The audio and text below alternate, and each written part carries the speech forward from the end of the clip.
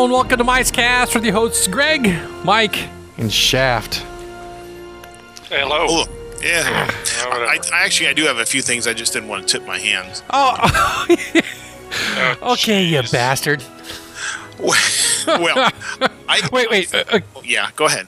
Who are you not wanting to tip the hand to?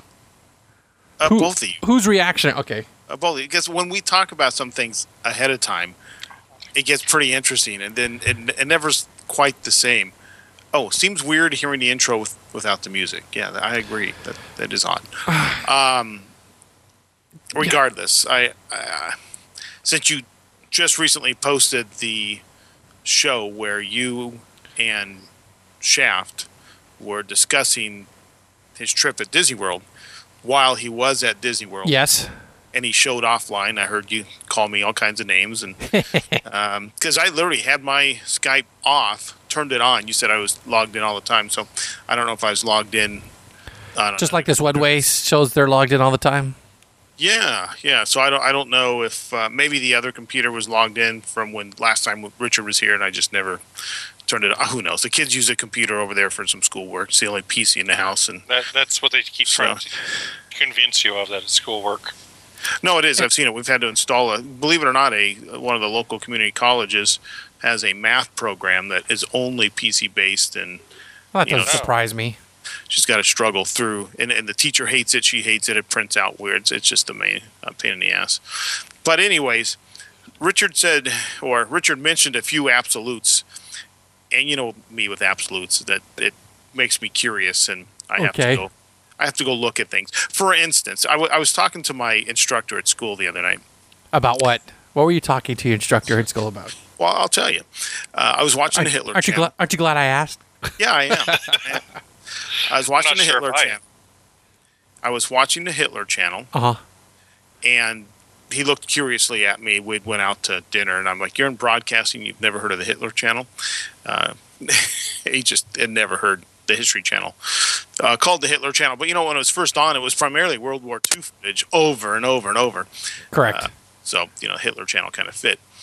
But there was this show about Hitler and the occult, and it kind of caught my attention. I was flipping around, and, you know, we've downgraded a lot of services to cut costs, and one of the few things I do have left is the Hitler Channel. I don't have Hitler International anymore, just Hitler. No, it's in a separate package. Yeah, it is. It really blows. But I still have a high def station, so that's cool. So I get to watch black and white movies in high def. Hey, you know, it's in film format, which lends itself well to high definition. Yeah, it's pretty close to the same dimensions. So, they had said something about Hitler and his right-wing tendencies, or his right-wing something, and we've been talking about how in broadcasting or journalism we should just be reporting the news, not adding commentary. And he was remembering the day when you actually used to have to put on the bottom of the screen commentary. This is opinion now. Yes. They don't do that anymore, because almost every piece of news today has a bit of commentary added to it. So they're spinning their opinions on it. So, and he went into the fairness doctrine, and way prior to the fairness doctrine, there was a question in one of our exams: is news primarily for profit or for ratings? And we were just discussing. I said, well, aren't they tied? Aren't they the same thing? Well, yes and no. I said, well, if you have the ratings, profits will follow. But what he was getting to was there was a time when every publicly broadcasted station over the airways had to present X amount of time of news. Because it was a public service. It was considered a public service, and deregulation in the 80s got away from this, and then cable came in, and those guys weren't held to the same statutes because they're not over the airwaves. And, of course, the FCC licenses all this because he kept saying the peoples. I'm like, to me, the peoples sounds like the Soviets. It was always the people's this and the people's that. Republic of, And the people really never had anything. It was government control. He says, oh, yeah. He knew where I was going because, hey, I said, well, where's my cut? I haven't been seeing my share of those licensing fees coming back to me. So, if you want to call them public airways, go ahead. But quite frankly, they're the federal airways because I'm not seeing my share. You know what I'm saying? But my point was, I don't believe in the day of Hitler, probably right wing was used the way it is now. So what does the average listener get out of something when they purposely write something to say Hitler being right wing? Does that not link him to potentially the way right wing is used today? To the semi-uninformed, because a lot of people just sit there and, to news and go, They know what they're talking about. They're telling me, that's why I'm listening. And, oh, wow, Hitler was right-wing, and, Newt Gingrich is right-wing. Well, okay. Who else is right? So you see where I'm going? I remember it being explained to me once on one of my history classes, where you go to the ultimate extreme of being left-wing. You are at total you're Maoist, you're Stalinist communism, total communism.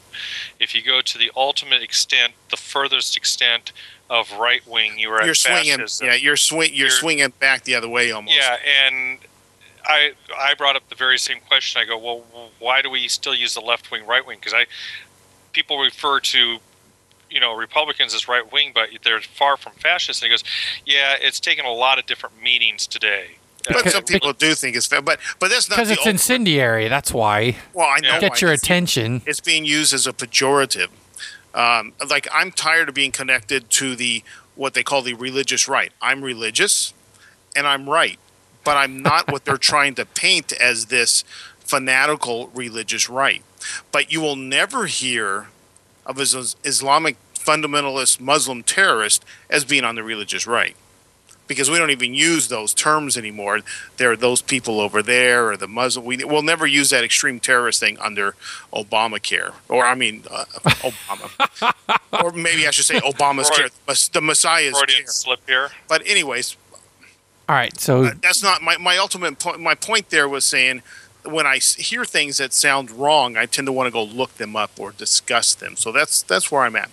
Well, that's a long way to get to the word. Well, I have to, like you, give a lot of backstory to get to where I'm going. Yeah, but unlike you, I don't give you a ration of caca when you go through it. No, because mine's usually a little more lucid. But moving forward, says you. I beg to differ. Moving forward. I know Richard values education because he talks about it all the time. And I know he values his children being educated because he talks about it all the time.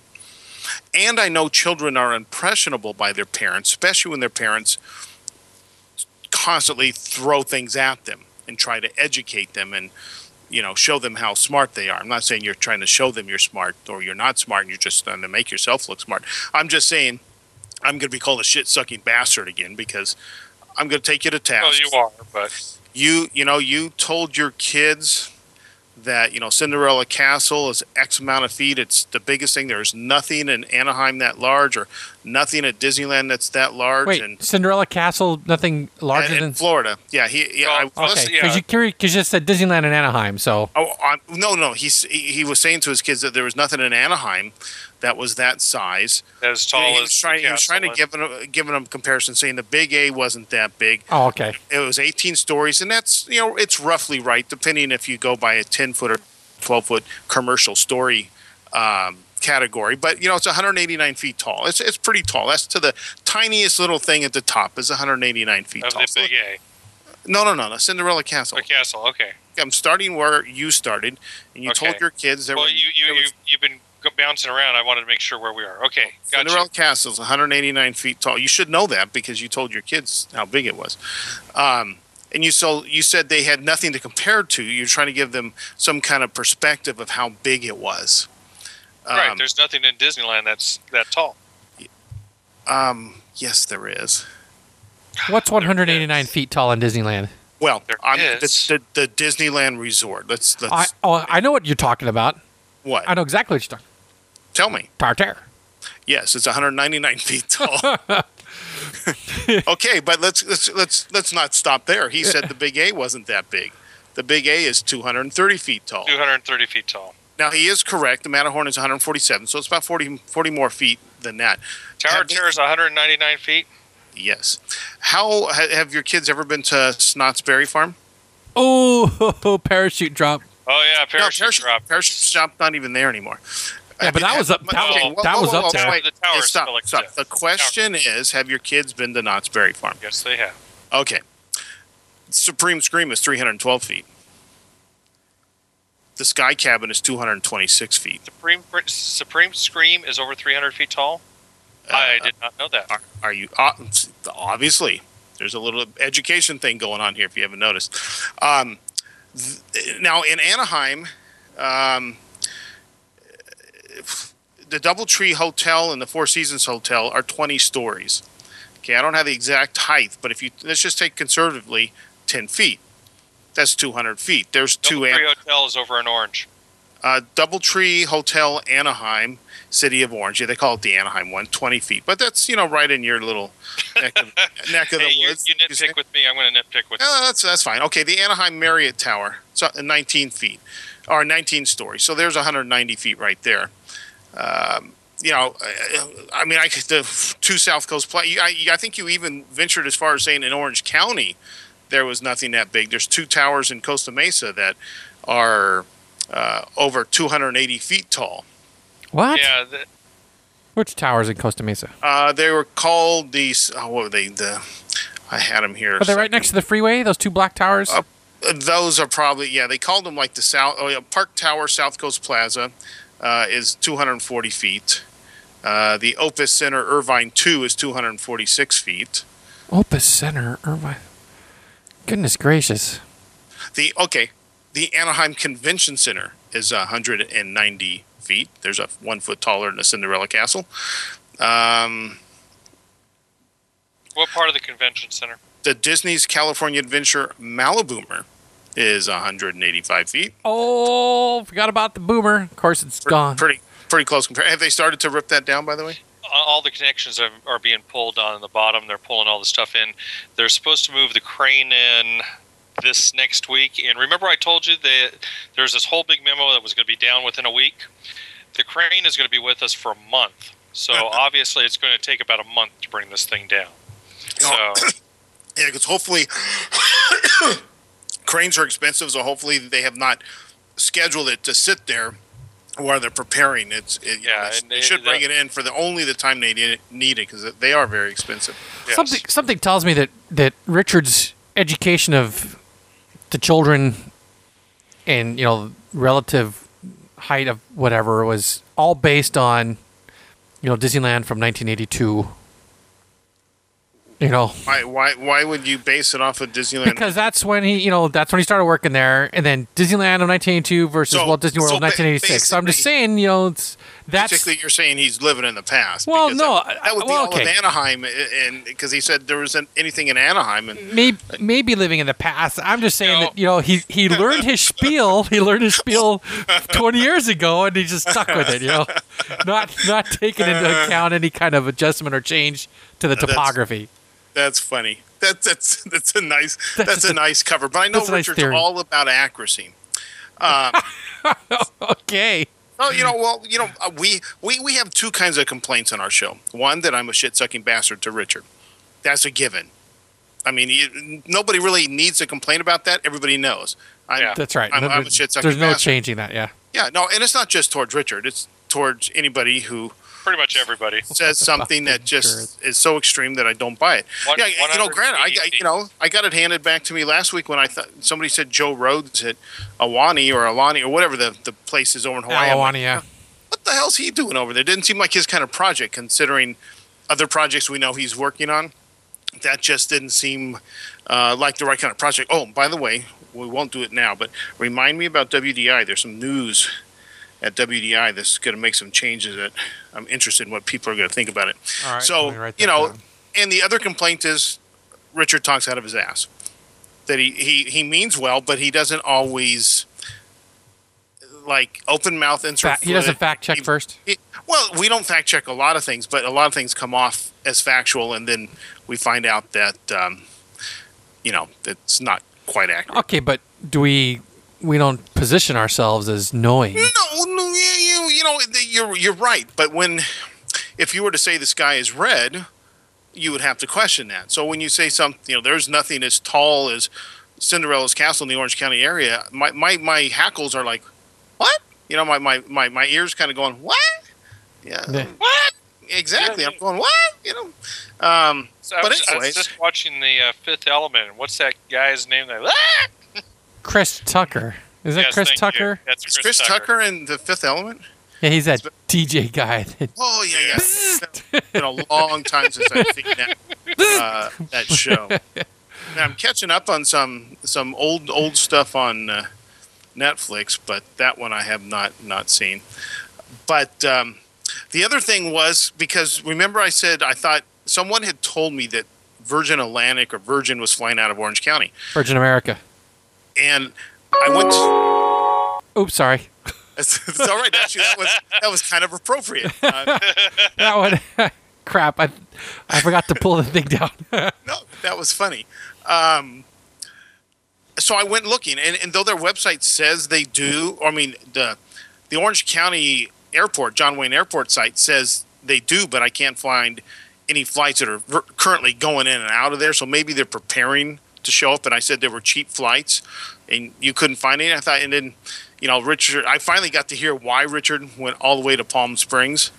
And I'm thinking, geez, that's just a hell of a drive to get a cheaper flight. So I thought I'd do my own little flight search today. Well, I don't know why, but it's like one like that. Did you bother listening to the rest of the reason why we went out there? Drop the car off at the. I said I listened, so I will continue with what I'm saying. Yeah, currently on the Virgin American website does not show John Wayne. No, you are correct. So either they're coming, because on the John Wayne site, I thought I saw something that said Virgin America, but there are no flights going there. So maybe they're planning to do it, but they haven't done it yet. But the longer or the more to the point is, I went and I found they're out of LA right now, and they're flying for as low as like $159 one way. Yeah, I'm like, oh, nice. So then I checked the flight. I started doing some comparisons. Okay, give me LAX to Orlando, and I picked a couple days in December. A week return, blah blah blah. Check all the nearby airports. No Palm Springs. What the fuck? It's close. I had to manually search for Palm Springs and put it in there because the systems didn't consider it close. I don't know why. It considers some that are further away than Palm Springs. But I guess maybe it's not a big enough airport for it to, really show up. I don't know. It just didn't show up. But anyways, I found the flight that I want to take if I ever get to go again. $250. Wow. We've decided that we're going to our next flight. We're going to go in the morning, and then come home as late as possible on the way back. Yeah, and it leaves L.A. at 8 in the morning. 7, 8 gets there at 3 o'clock in the afternoon. 4. Wait, 4. Wait, I did a screen print. Go back. Let me find it, because.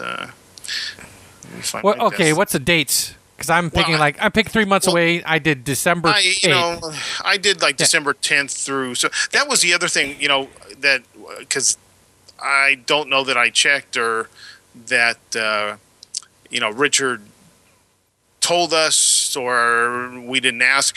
It can be dependent on what days of the week you fly, because certain days of the week are cheaper. I think like Wednesday to Tuesday or Thursday to Wednesday is cheaper than. One other thing you got to take into consideration too. Yes. I went through Priceline on Name Your Own Price. Oh, what the fuck? Yeah, because he likes Bill Shatner, right? That's right. You got to go with Captain Kirk.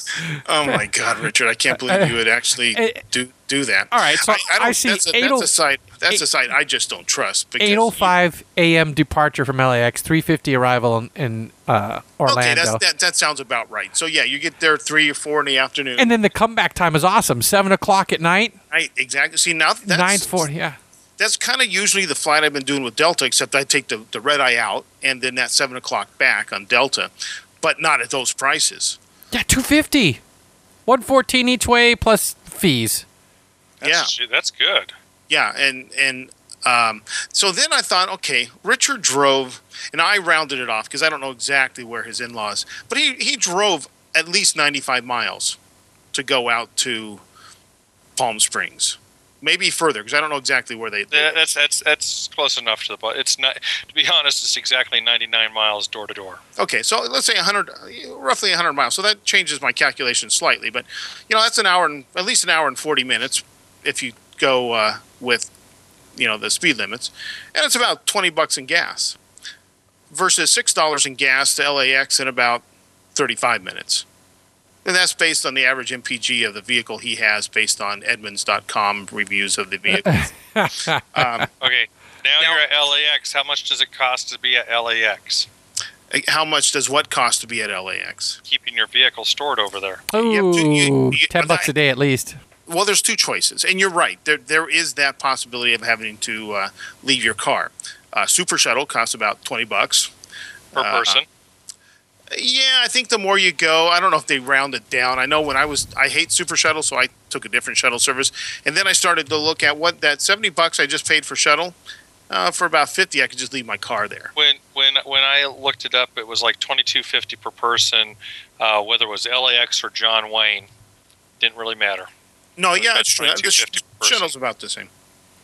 But I look at time consideration. I don't know if I'd want to spend 2 hours on the road to save. I really don't know what was saved, because I know, Mike, one time you went down to San Diego, which is something I hadn't considered. Yes, actually, it was my most recent trip. Yeah. We flew in. It's not that much further, LAX or San Diego. Though I can do LAX in about 30 minutes late at night when I'm usually going. 40 worst case. So I was looking at the breakdown of prices. Long Beach was actually my favorite because I got valet parking. I found a coupon. It made it really cheap, and my car was literally 10 paces from the terminal. Long Beach was the most expensive. Was the most expensive airport when I was looking at the prices at the time. I was looking at them. Yeah, to go to Florida, you are absolutely correct. When we went to Boston, we were able to take JetBlue, and you get a straight flight to Boston. What can't remember what that airport name in Boston is right now. Logan, thank you. But to go to Florida on JetBlue, which a few years ago, Richard insisted was the cheapest. It's stupid. You have to go to New York first. LA to JFK and then to MCO. It's stupid. Yeah, I remember you have to go through JFK to get down to Orlando. But they kept talking about how great JetBlue is. Did you say Orlando? I said Orlando. Oh, okay. It sounded like Orlando. I'm like, that might not be too far off sometimes. Your mind's drifting. Orlando, that's funny. But everybody, or I should say, their ads keep talking about how great JetBlue is and their prices, but man, they were expensive when I was looking them up. Well, like I said, it depends on where you go. And you can't get there from here. No, straight to Boston, it was a great flight, and their service is absolutely fantastic. I couldn't trade that flight for a better flight. But to go to places that, let's say, aren't direct routes, no. Remember the day, Richard, I think this was your second time to Florida, because you insisted your wife go to her graduation that she could have cared less about, so you didn't bring her with us on the trip the year before. There's other considerations. You flew her out, or you guys flew through Chicago, I think, because in those days it was cheaper to go out of your way. Now, if you go out of the way, it's a lot more expensive, so you're trying to find a more direct route, where back in those days, nonstops were very expensive, and it was cheaper to take a route that wasn't so great. Yeah. Not so much anymore. I could not find out of Palm Springs a nonstop flight to. No. So you did stop somewhere else. Yes, I thought you said you took a nonstop.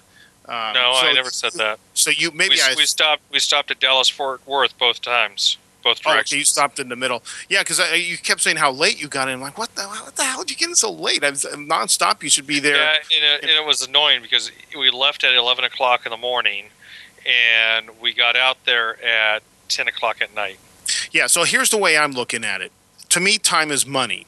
So if I'm going to take a 2-hour drive, so if you have to be to your airport an hour to 2 hours early, depending on what you feel comfortable with, to get strip searched and felt up and prodded and now for some people that makes their day.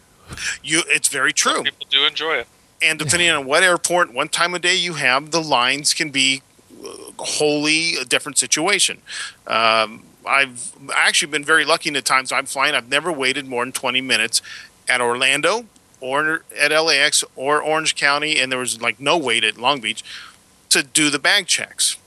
But I've heard all these horror stories, and the lines have been a little longer in Orlando, but never more than 20 minutes probably I've ever had to wait. But if I had to take in consideration now 2 hours to drive out to my in-laws and then have, get the crap out of the car, they're good, and maybe they just drove your car and they just drove your car back. I don't know, but there's how would you say that, logistics there, right? There's logistics. So then you've stopped, and you've got all this kill time, I guess, between your flights. Look how long you made your day. Did you really save that much money? Because in time, you've screwed your whole thing up. Where if you just would have taken a half an hour drive to LAX, take the nonstop like you wanted to in the first place, you would have probably been more relaxed. How much did it cost to keep the car at LAX? When I went to, it would have cost $100 to take the Super Shuttle. Okay, it did not cost me $100 to leave my car. Because I've been doing the shuttles for a while because I thought it was just easy, and then when Jimmy and I went, we parked it at a lot right off the 405 freeway, and I want to say for the week we didn't spend more than $65-$70 for the week. Okay, so with a coupon you can find parking at LAX for like $6 a day. Okay, here's we're really interested. Seemed very interested in my itinerary. Here's my itinerary. We went out the day before, and we had dinner. So you spent an extra day of dog kennel stuff? Yeah. Okay.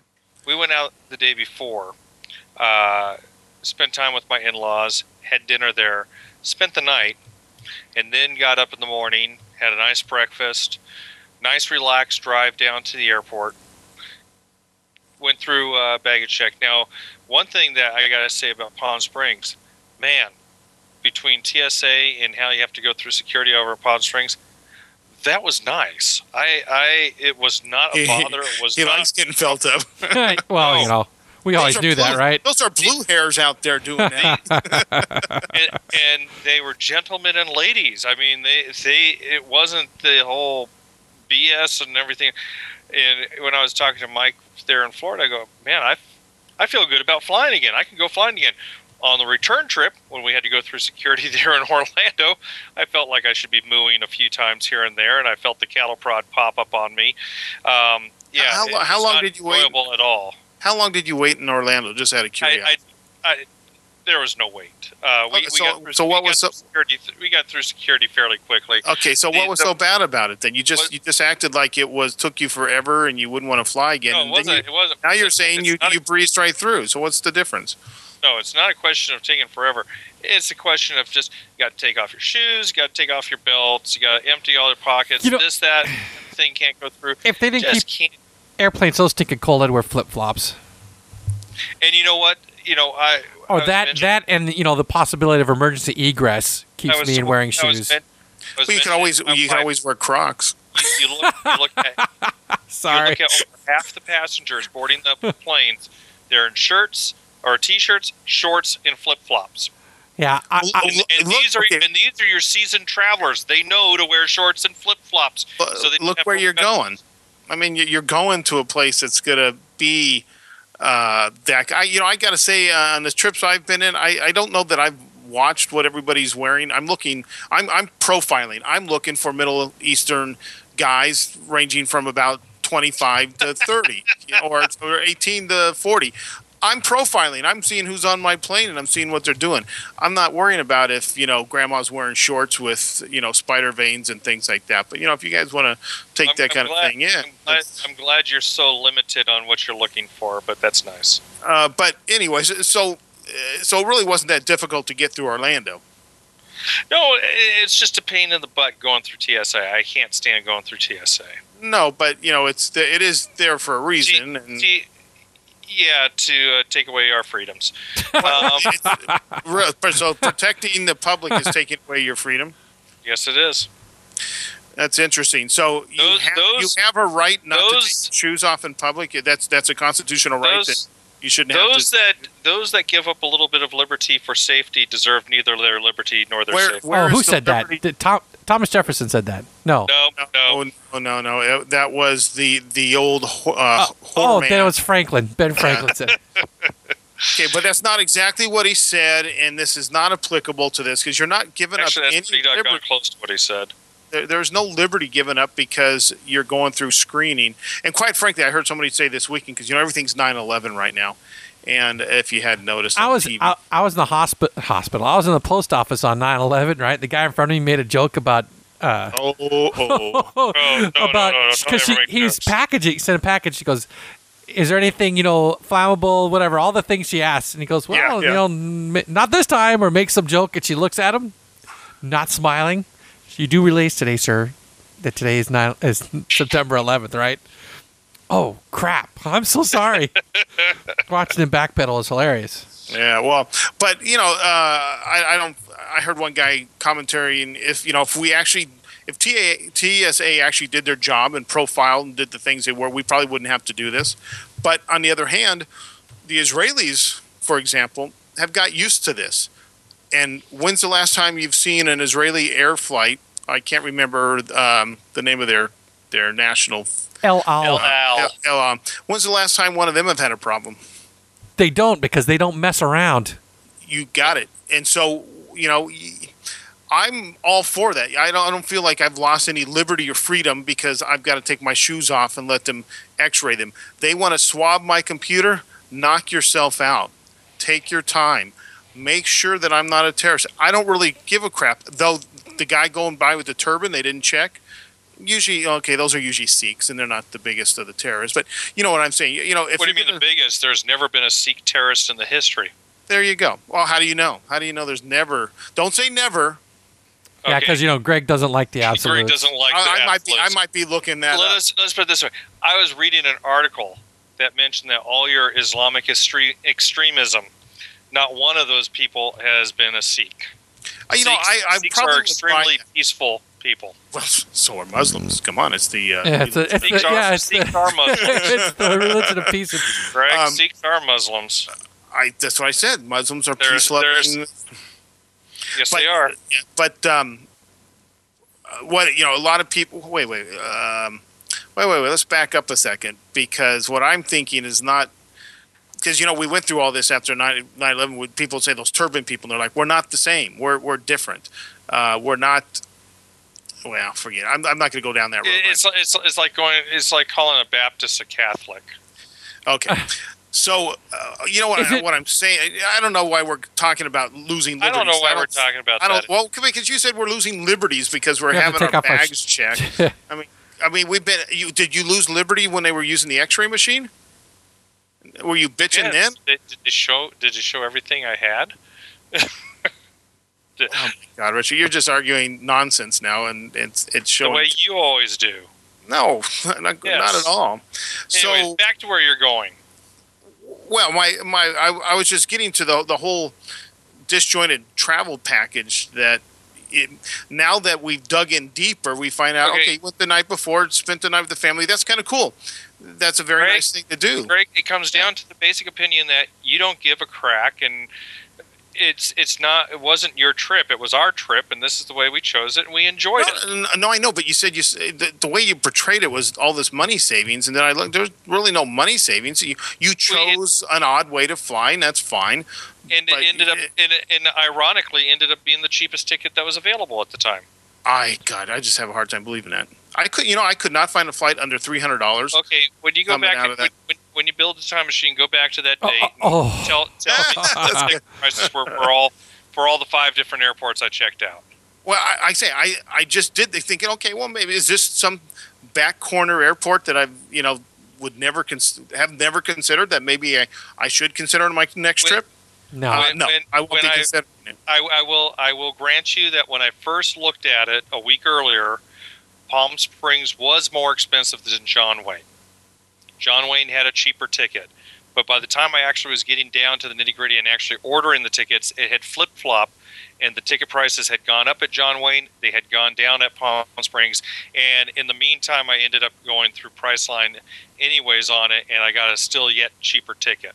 Yeah, John Wayne's typically more expensive than LAX. Just the fees are higher there. I just don't get it. John Wayne, when I was looking at them the whole time, were about even with LAX. The one that shocked the heck out of me, which like I said, going out of Long Beach with JetBlue, I didn't expect them to be. Okay, maybe they might have been a little bit more, but they were substantially more than anybody else. I was looking at the $300 range, and Long Beach was over $500. And Ontario, I was really surprised, was kind of expensive too. Yeah, it has its ups and downs, but I checked out JetBlue based on your recommendation and found that for Florida, it's a bad recommendation.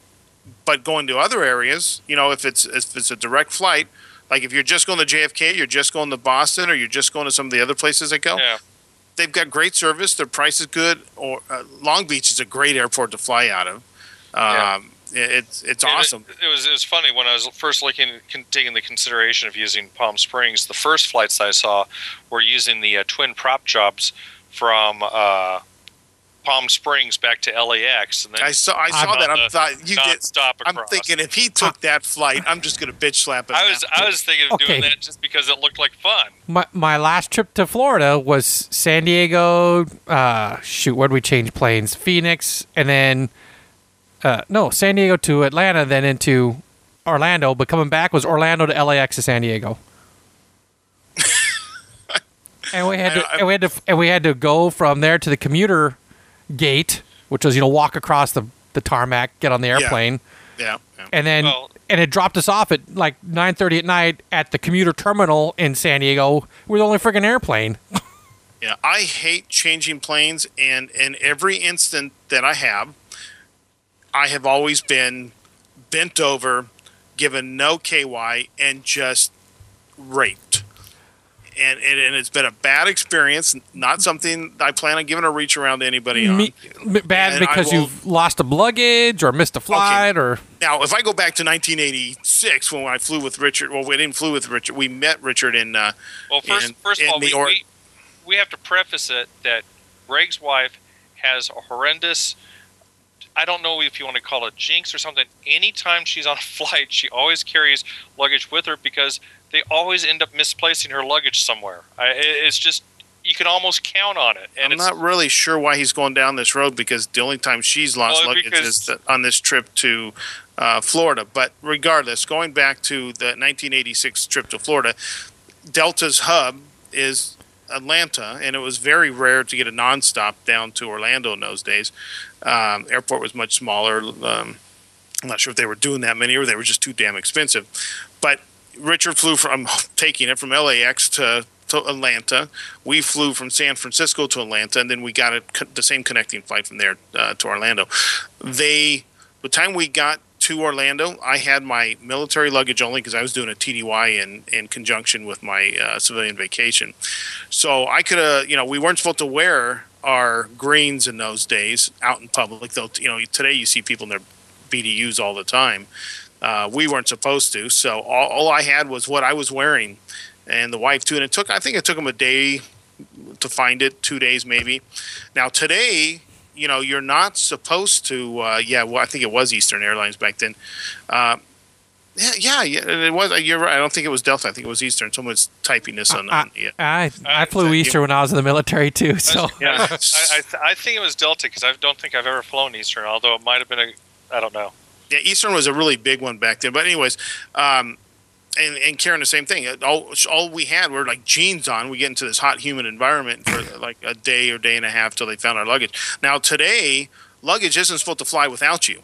That's part of the whole 9/11 security thing. Unless you're going to Amsterdam. Yeah, exactly. Unless you're a Middle Eastern terrorist, then it doesn't work that way. But Grandma and the rest of us all have to conform to this kind of stuff. So now when we went to Pennsylvania recently, I couldn't find a nonstop into York, or it was Harrisburg, Pennsylvania, based on a recommendation of a local, rather than go to Philadelphia. And thank you for that. That was Matt from PA. He says, that's like stinking LAX. Don't go there. Go to this other airport. It's like SNA. I'm like, that's all you got to say, So We did. We had to stop in Chicago, the worst airport on the planet. And what was supposed to be like a 3.5 hour layover, which I didn't like, but the time you get yourself on the plane early, maybe it's 2.5, 8 hours later, we were maybe getting on the plane. I even called my car rental guy. I said, dude, he says, I know, we're following the flight. Someone will be here. We got to this airport. It's kind of like SNA. No flights come in after a certain time, or maybe only one or two. We're like walking up to the window and there's nobody there. We're thinking we're gonna be stuck out in the middle. I have no idea where I am. And I think he was sleeping in the back, but he got himself up. But every time I've had a connecting flight, I have always been screwed. Or have huge layovers. It's like when Richard and I go to Vegas, he likes to stop. I don't. I'm all about getting to. Yeah, no, stop. Get there. The way. Unless it's a trip where it's okay. We're stopping here to do this. We're stopping here to do. It's a road trip of stops. To look at the biggest ball of twine and the. Yeah, exactly. If you're traveling with what was that movie with where he was? No. Michael the Archangel. And that was the John Travolta, wasn't it, called Michael? Yeah, exactly. And he made him take all the back rows. He wanted to stop at the largest frying pan, the big ball of twine, all that. Yeah, those kind of trips are cool when you're planning those kind of trips. But when I'm getting to Florida, it's not about seeing the sights or stopping in airports I don't want to stop at. It's getting there as quickly as possible. Point A to point B, nonstop. Well, the cheapest flight out there. I'll say that that was my intention. I would like to get a nonstop. It's just this just happened to be the flight that I got onto, and it wasn't that bad. I only had a 65-minute layover going out there, or no, I guess it was about an hour and a half layover going out there, and I had a 45-minute layover coming back.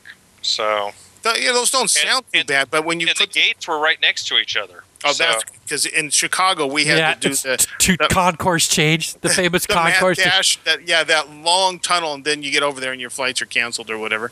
Maybe I moved them to a different gate. Then it's back on the other side again. Yeah, and interestingly enough, Chicago doesn't have a lot of restaurants in the airport. We found one. A lot of food courts. A lot of food courts, though.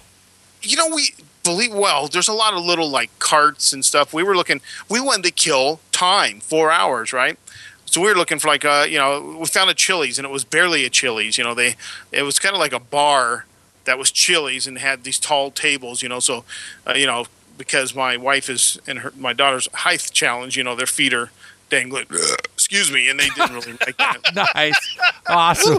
Perfect time. Did you get any on you? No. I was careful. I had chili dogs. I was trying to avoid that. God, I'm so glad I'm not in the same room with you.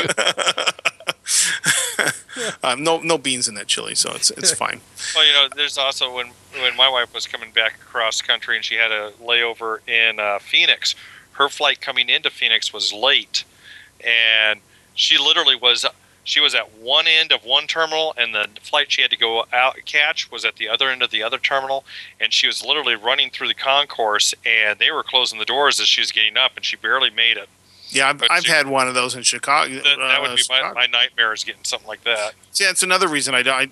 Maybe I heard you say you wanted the nonstop and you didn't, and I didn't hear the other part. But because Mike's like, don't ask. This is a convoluted story, and I listened to it, and it's not so convoluted now. But the way you told it when I listened to it, it was very convoluted, and it made really not a lot of sense, So now that you've explained it, you stayed all night. That sounds very good. But you said, well, it saved you leaving your car. So it sounded like you drove out for 2 hours, switched your bags, went to the airport. Not that it really I give a fuck, but you presented it as this great savings of money. And I'm thinking, God, the 2 hour drive out there, all this time, that doesn't sound like savings. It sounds like my mother, who will drive, 10 miles down the street to get a penny off of gas, and then she'll drive back the other way to get 5 cents off the can of Coke, then go to remember the days and the calm when the guys used to, kill each other for to clip the coupons. I'm saving 10 cents on hot dogs. Is that the brand you usually buy? No, but they're 10 cents off. Yeah, and those hot dogs are $1 more than the one you usually buy. Coupon clippers or people that drive halfway across their drive home, they go the opposite way to get 10 cents off some beer. It's just amazing. Have you seen that latest State Farm commercial? Where the driver at the gas station, the driver's like, I don't need to hear your 2 cents about how I save 2 cents. No, because they're giving the crap about driving around town to save 2 cents of gasoline. No, I haven't seen that. The only time I make a decision to drive where I'm not going to drive, when there's 4, you don't see those too many anymore, but you used to see a station on every corner. Yeah. And you look. Okay, I'm going there. And you wonder how the other 3 get business. Yeah, exactly. Here's the last thing I'll say on this, because basically I'm getting tired of this subject. But when we were making the plans on it, I was trying to take everything into consideration, not just the cost of the airfare, but yes, the cost of the time involved on it, plus the cost of, okay, if we used Super Shuttle or if we left the car there, how would we feel about that? I was trying to take all that into consideration. When push came to shove and it came time to actually pull out the credit card and start making a purchase, it ended up that Palm Springs was by about $3 or $4 cheaper than John Wayne. Doesn't sound like much, and it isn't much. Yes, I spent more on the gasoline going out there than I would have saved by just going to John Wayne. But in the meantime, visited the in-laws. They got to drive us down. I left the car at their house, and I didn't have to worry about anything. You must get along with your in-laws a little better than I do. No, I get along with my in-laws, but I usually don't want to go stay overnight at their home. But, if you would have went to S&A, I would have given you a damn ride. I mean, geez. And I thought of it. I did think not like about I got anything to do, But I didn't want to burden you at the time, so. Well, yeah, I know you pulled a surprise that I didn't even know you were going to. You were on that really bad phone call. Did you ever get on Everest, by the way? Because when you left us on the phone, you didn't think you could squeeze it in because you had other things to do. No, we didn't make it back over to Animal Kingdom, which was. How do you go into Animal Kingdom? Thank you, Mike. I'm going to push the mic away and let you be this. Seriously, how do you walk into that park and not make an effort to go on Expedition Everest? The day that we were there in the park was like the second day we were in the resort or something. And personally, I was still, I just wasn't in the mood to go on it. I still was a little, what do you want to say? A little motion sickness for some reason. I don't know what. But I'm going, we'll come back to the park, later on in the trip. And you never did. And we never made it back. See, and yes, I am very disappointed that I didn't make it on, but I do look at it as it's something to look forward to on the next trip. I made it to 7 years later. Yeah, 7 years later. I was when your heart can't take that. I made it back on. That I made it to space because I missed space literally by hours. It's funny because this is the reason why I don't like to follow some of those people's touring plans, that'll make spreadsheets for you. And what they'll do is they'll tell you, like, go here and grab a fast pass. Don't ride. Now run across the park and ride that. Then go back across the park and do this. Now go catty-cornered over there. And it's this complicated touring plan. Grab the fast pass and just ride it. Because then if you want to go back later, you've got a fast pass. If there's no line, it's kind of my theory. They have a fast pass, take it. Maybe you'll need it later. If not, I think I need to develop an app for trading fast passes, So this Fast Pass Clearinghouse, yeah. Oh, yeah, that'd be cool.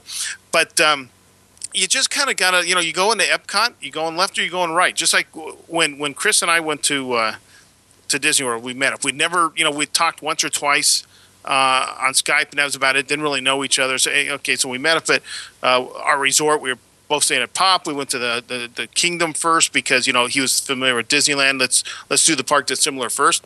How do you like to travel? I'm easygoing. Did the whole thing at the train station, blah, blah, blah. We're just walking down the street, snapping pictures, doing video, chit-chatting. Hey, we got to the end of the street, left or right? Let's go left. We're just cruising. Now, someone else joined us up later that slowed us way down because everything was difficult to do. Stop, do this, stop, do that. But, you just, by noon, we had done almost everything that was big in the Magic Kingdom by just taking it easy and going in one direction, do this, do this, do this. Do we really want to go on that spitting camel thing? Spitting camel. No, but maybe that's something we could come back for. But did we skip, like the Jungle Cruise or Pirates or Splash? No, those are the big ones. So you just do them on the way around. So I understand why you may have skipped it, sort of, but not really. I mean, how do you go in that park? Seriously, that park has got what, 3 things going for it? Aside from level of detail, okay, and the true immersiveness of the place, but the safari, Everest. Well, I gotta remember, we didn't spend the whole day. Dinosaur, in the park. maybe. We didn't spend the whole day in the park. We got into the park there probably about noon. I'd say about noon, 1 o'clock in the afternoon. What? We went over to the Magic Kingdom first because Magic Kingdom had the early entry. The extra park hour. hopping fools, then. Yeah, well, I like park hopping. So I have no problem with that either. And that was also kind of the fun too. And then I originally wanted to try to go over to the hotel over there, Animal Kingdom. We started doing that, and that just really became a waste of time, and we just got back on the bus. We just went right back over to Animal Kingdom. So we got into Animal Kingdom about 1 o'clock or so I'd say between 12 and 1 o'clock in the afternoon. Went and got some lunch, and then went to the Kilimanjaro. We ended up doing that one twice, and then went on the River Rapids, and then started traveling around to the wanted to get Dinosaur and a couple of the others. Yeah, I'm kind of curious. When we walked past Everest, just wasn't ready in the mood at the moment. And I'm seeing this little comment by David. He's scared. It's still. He is. He's scared. I wouldn't say I'm scared, but thrill rides aren't my biggest. Not a zoo. My biggest thing. Now you just reminded me of something that you're probably going to regret. You reminded me of, and this is again something I don't get. You would travel well with my mother, but you probably wouldn't travel well with me in this day and age. Back when we were younger, it was different. We were single, blah, blah, blah. You went out on a wet day. I mean, a day to just get wet. You do know they have lockers to hold your stuff, right? That, you could free lockers. They don't charge you next to the water ride, so you can put your stuff in there, go ride. It's hot enough to, at the time of the year you went, you probably really wouldn't have to worry about being wet for too long. Splash gets you wet, but you're not going to get totally soaked. In fact, I got wetter before I even got moving on the ride. Chris and I come around. You come up that first little hill. Hey, cruising around the corner. Here comes these big old like water streams that both hit our cameras. We're like, we're like, that quick cover up of the camera. We got wet, more wet there than even on the drop, because their drop is like spitting on you compared to the Disneyland one. And like barfing on you practically. It was the trip that we did. I enjoyed it. I know you're a different type of traveler than I am these days. You're much more about going back to the pool and taking time. I'm not. Vincent is. Vincent would. I'll give Vincent to go with you, because he likes to go back, hit the pools, waste a lot of time, watch. The girl likes to go back and watch. It's only a waste of time if it's not what you want to do. If it's what you want to do, then it's not a waste of time. To a point, yeah, but I kind of looked. The first few trips, I looked at it like this. I just paid how much to fly there. I paid how much to stay in this hotel and get all the tickets. By the last couple times, and the kids were old enough, we're like, screw it. You want to go back and watch Hannah Montana in the room? Knock yourself out. We're staying in the park. But when they were younger, and we didn't want them wandering around on their own, or wanted them at least in the same park we were at, it was different. Now that they're older, knock yourself out. But, when I had all, the money on the line, especially the first trip I took in 19 years, I wasn't sure if I'd make it back. So I wanted to make sure I get it all done. Got everything in. Yeah. Now, as time went on and we got to go again and again, and I was taking the extra trip for all the podcasting research and business I was doing during MouseFest. Nice. Yeah. Then it became a little more relaxed. Oh, okay. By the way, David, yes, I did. I enjoyed that one thoroughly. I liked it. What did he ask you? Because Rock and roller coaster. Yeah, rock and roller coasters a lot of fun. Then it became more relaxed. Fat and happy. We had 10 days. I thought I'd have so much time, and there was all these little extra things I wanted to do. We didn't get to some of the things, though. We did take a day to drive around Celebration, which I had never done. Which it was kind of guilty pleasure in a way. I felt like I was wasting my money, but on the other hand, it was kind of cool to see because it was a master plan community. It's a community that, quite frankly, I've been to seminars where they talked about it. I'm like, God, I got to see this one day. So I finally got to see it. So that was kind of cool. But that's way I enjoyed. We went walking around. We walked around the lake a couple times at night around Crescent Lake. Walked over to the boardwalk. Took a look at the different things around there. Walked over to the Swan and Dolphin. Walked over to the miniature golf course. Did you play miniature golf, by the way? Almost one night, and so no, you didn't play. It was the easier answer. It's yes or bullshit excuse. No, it's no. It's interesting. And we were going to go back to it. Never went back to it. Their miniature golf courses are a little different than ours. I don't know how. No little windmills. Well, no, not only that. It's like compare like how our track homes, right? Everything's got curbs. Then you go to Florida, you're lucky to find curves. You might find rolled curves, if you know what that is, Richard or Mike. Yes. And it's so it's not all these like it's a curbed in miniature golf courses where it's a straight, it's a 45, it's a circle. It's more like a real golf course just like shrunk, miniature, yeah. But the wife always insists, to go out and do other things. So we end up doing usually one day, out of the bubble, which is always. I always have a good time. I never wanted to do it, but then I always have a good time going out and doing that stuff. But we have done water parks, so we have broken up today and done that. Well, kind of our thing. first trip there we had to because it's friggin' August. It was hotter than balls. So. Well, yeah. Also, your kids were pretty small that time too, weren't they?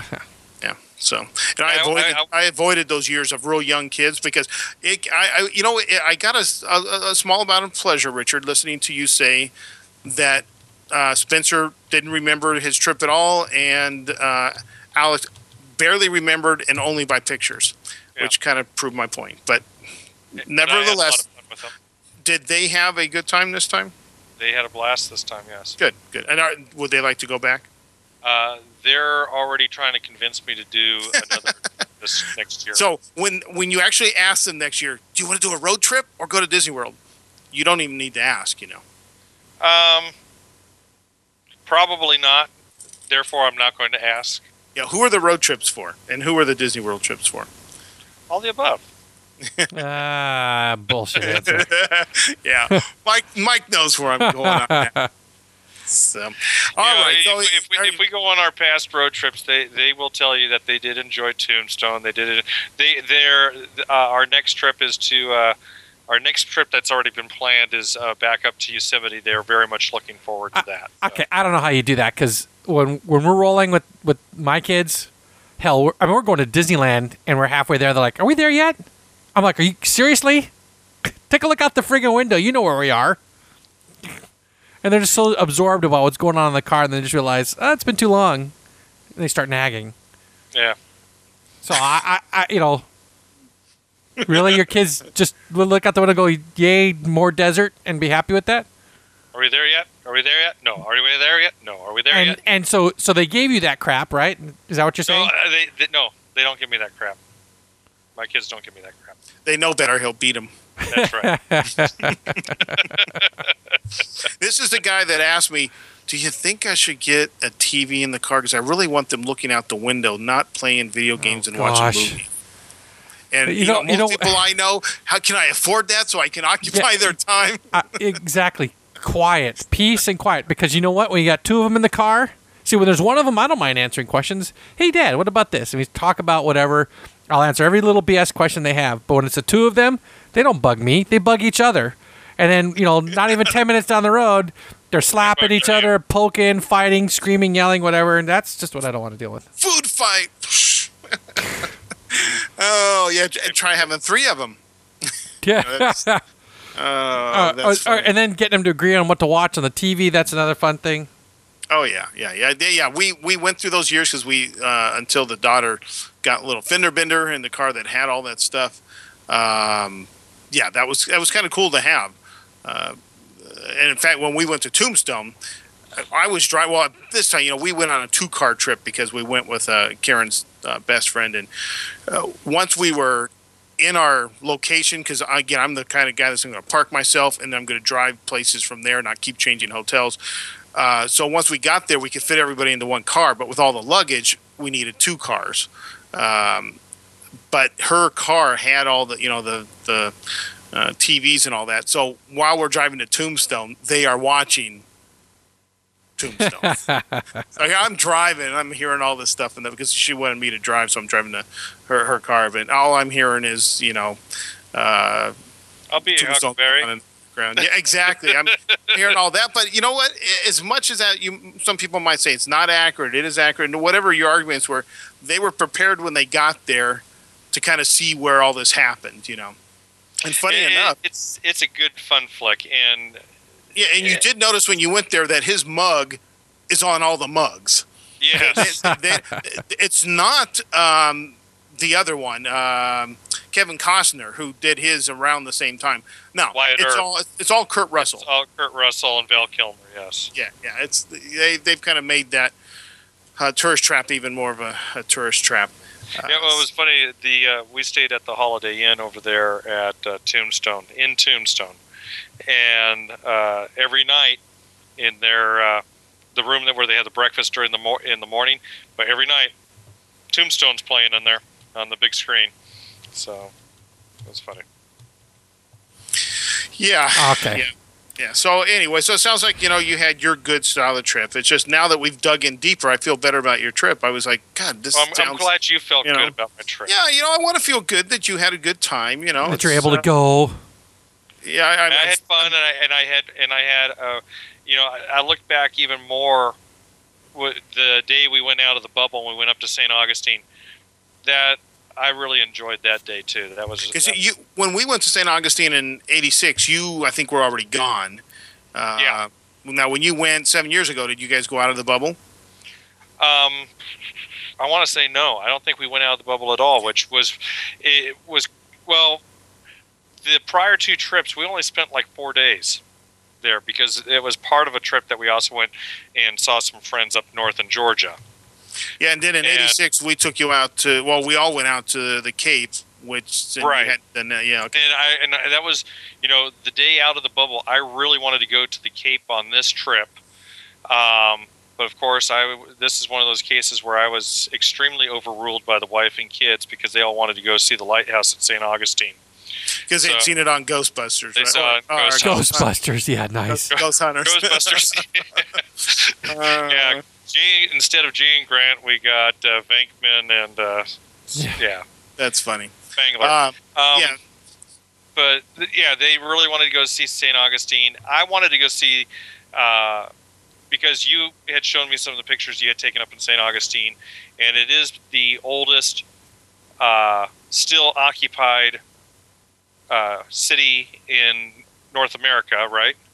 I think you can take the occupied. I was always taught it was the oldest city in America. Well, Jamestown would be older, but it was abandoned. But anyways, yeah, they're coming up on celebrating their quincentennial, 500 years, and I wanted to see the forts, the big fort. Well, one of the big forts that are up there. So. Yeah, it was a good. I really enjoyed that trip. That was a nice drive up there. Did not expect to see Daytona. Didn't realize I was going to drive right next to it. That was cool. Yeah, because you're such a big NASCAR fan. Yeah, well, come on. Who isn't a NASCAR fan? Everybody watches. Everybody watches. Oh, your neck is showing, Bubba. Now and then.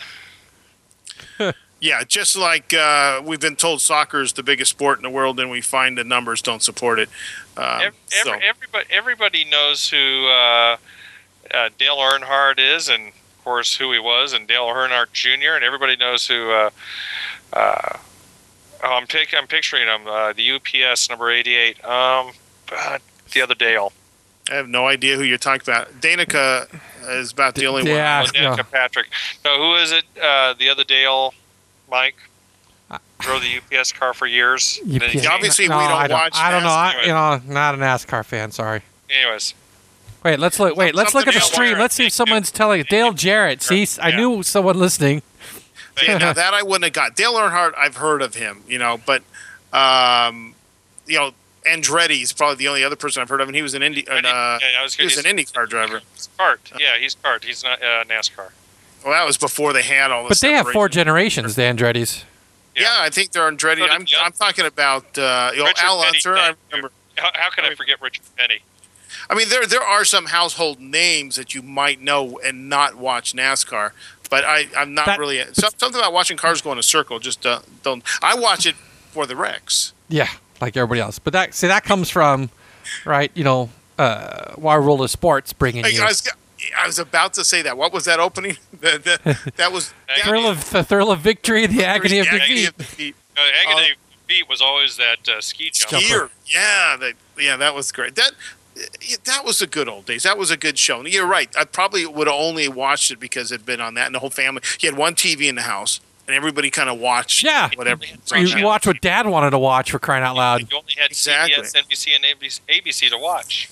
Yeah, now I get overrun by all the the female stuff. So, but anyways, so yeah, no, I just I'd like to hear that you had a good time. I'm disappointed you didn't do Everest, and though I wanted to get back to your frou-frou thing.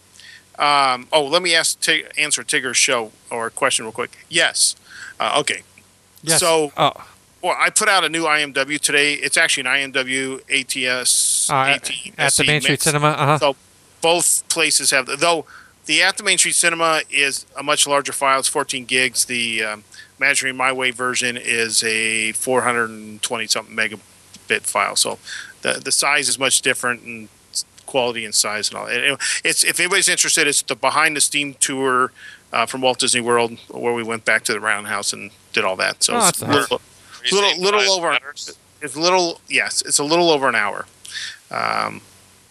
So, anyways, no got bullshit bonus stuff. No, there was no bonus. Yes, this is my proprietary app. No droid shit. Okay. So back to before you said that. Oh, I wanted to go back to your mention about the this is something that Mike and I both questioned you, but I think I've got some extra things to add.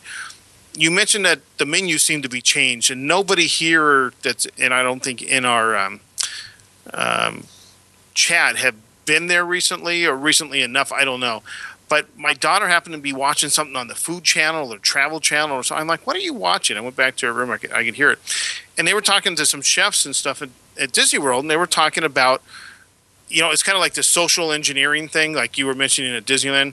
Oh, you can get away from the fries and you can have some of this, or maybe you don't have to have the Coke, you can have some of this. And they were showing us a lot of these different menus, and then they showed like Alberts and what's that one? Victorian Alberts. They were showing that, and they were showing some other. I guess you can sit at the chef's table there.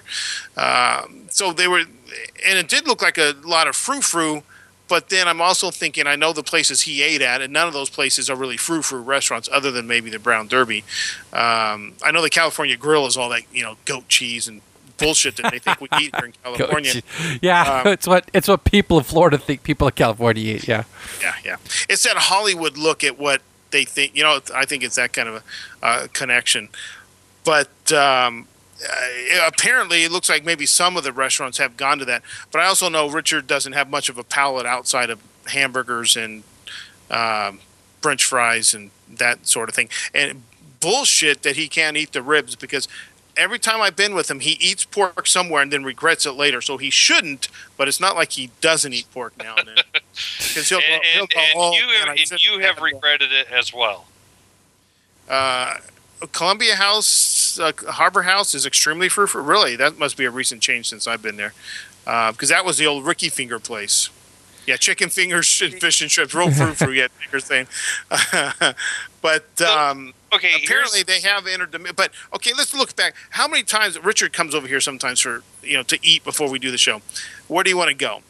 He it's like pulling his teeth to get him to go to the Japanese restaurants. He'll do it like once every 6 months. I'll get him to the Japanese restaurant. So he's not going to Japan to eat. He's not going to China to eat. I can guarantee you he's not going to Morocco and eat. No chilled monkey braids? Ironically, I did eat in Morocco. And that was good. Fast food, or you went to the restaurant in the back? No, we didn't go to the restaurant in the back. We stayed up towards the front and had the little buffet thing that was up in the front. Oh, well, good for you. It's I guess you would consider it fast food, but it was still good. Okay, yeah, Tigger saying Liberty Inn. Yeah, hot dogs and hamburgers at Liberty Inn. That's always a guarantee. You probably could eat in Germany, though I would guess you probably wouldn't want to. But it's meat and potato. Just got that kind of German swing to it. France, I bet you wouldn't eat in France, though. The snails aren't real attractive to me either. We did eat in France, not in the restaurants. We had lots of pastries. Yeah. Come on, that's really fun. There you go. It's a fancy donut. They have quiche. Men do eat quiche. Oh, real men do not eat quiche. See, now exactly. you probably would eat at the Mexico pavilion, I'm guessing, though I'm trying to think the last time I've been to a Mexican restaurant with you. That was good. Enjoyed that. So short of that, I mean, there's the Liberty Tree Tavern. I mean, there are some normal type food. I know you like to just run up and get the fast food and get out. Yeah, I do tend, and I would say the family is even more so fast food. Have you given them? I mean, do you really know? I mean, we used to kind of be like that. Don't get me wrong, but usually it was a price point thing. And that was also a consideration. There was in the price as well. But no, where I think I came on the frou-frou idea, and it wasn't even a comment, it wasn't even an observation on my part, it was an observation on my wife's part, is how much tofu. I mean, just about, you go to any restaurant, anything that's a step above fast food, whether it's a buffet or a restaurant. Be careful when you say any and all, because those are absolute. You go to any of the restaurants, and it almost always seemed like, oh, you got this, and there was some sort of tofu dish in there. Well, they are adding the healthy vegetarian option. Tofu goes into veggie, right? I know, but it just seemed like that's a California trait, and we're not doing it that much yet. No, I think what you're missing is everybody's adding the healthy. I mean, look, French Market. I've reviewed it twice. In fact, I ate again over there with Brian McDaniel, and he didn't realize it wasn't fried chicken anymore. We're in there eating, the healthy baked chicken. I mean, who wants? Yeah, it's actually it's not bad. Don't get me wrong, but no, but it's not the same. It's not baked though. It's kind of like pressure steam cooked, broiled kind of a thing, right? Yeah, it's pretty close to being broiled, baked, whatever. It's not fried. It's the skin is soft. There's no breading. It's juice. It's still fairly juicy. They have this kind of casserole thing I had one time. I actually ate the kid menu that last time. I just got some mac and cheese because then I got a big cheesecake to go with it instead. But I tell you, the last few times I've eaten at Disneyland, I've had some tummy issues. I don't know what's going on over there. It's called age. I don't think so. The insides don't like it when you mess around like that. When you get up there in the years. Well, no, the one time was Taste Pilot Grill. It was just the ribs there, which were really, really, really tasty. That's something I had never tried. Did you in? They did you in? They give you the bubble guts? Later in the night, yeah, they did. But I'll try them again because, unlike Richard, I don't believe it was that. I think it was just a combination of I stay up long hours. I don't sleep a lot. I've got a lot going on, so I'm a little, stressed out. But short of that. And you drink Coke it's going out of style? Actually, I don't. I'm almost down to like maybe one Coke a day and drinking a lot of water. I'm not. Oh, that's good. Drinking a lot of Coke anymore. Good for you. So. I will say I've become the real guilty party. We've kind of done an about face. I used to be the one Coke a day man, and Greg drank Coke like style. Now I'm drinking Coke way too much, and Greg's really cut back on it. Well, I look at it this way: before I drink diet, I'm quitting because the crap that diet is going to rot your brain out. So you might as well just go for less. So take it straight and go for less. Take it straight. Take it like a man. That's right. Yep. Roll over and take it like a man. Oh.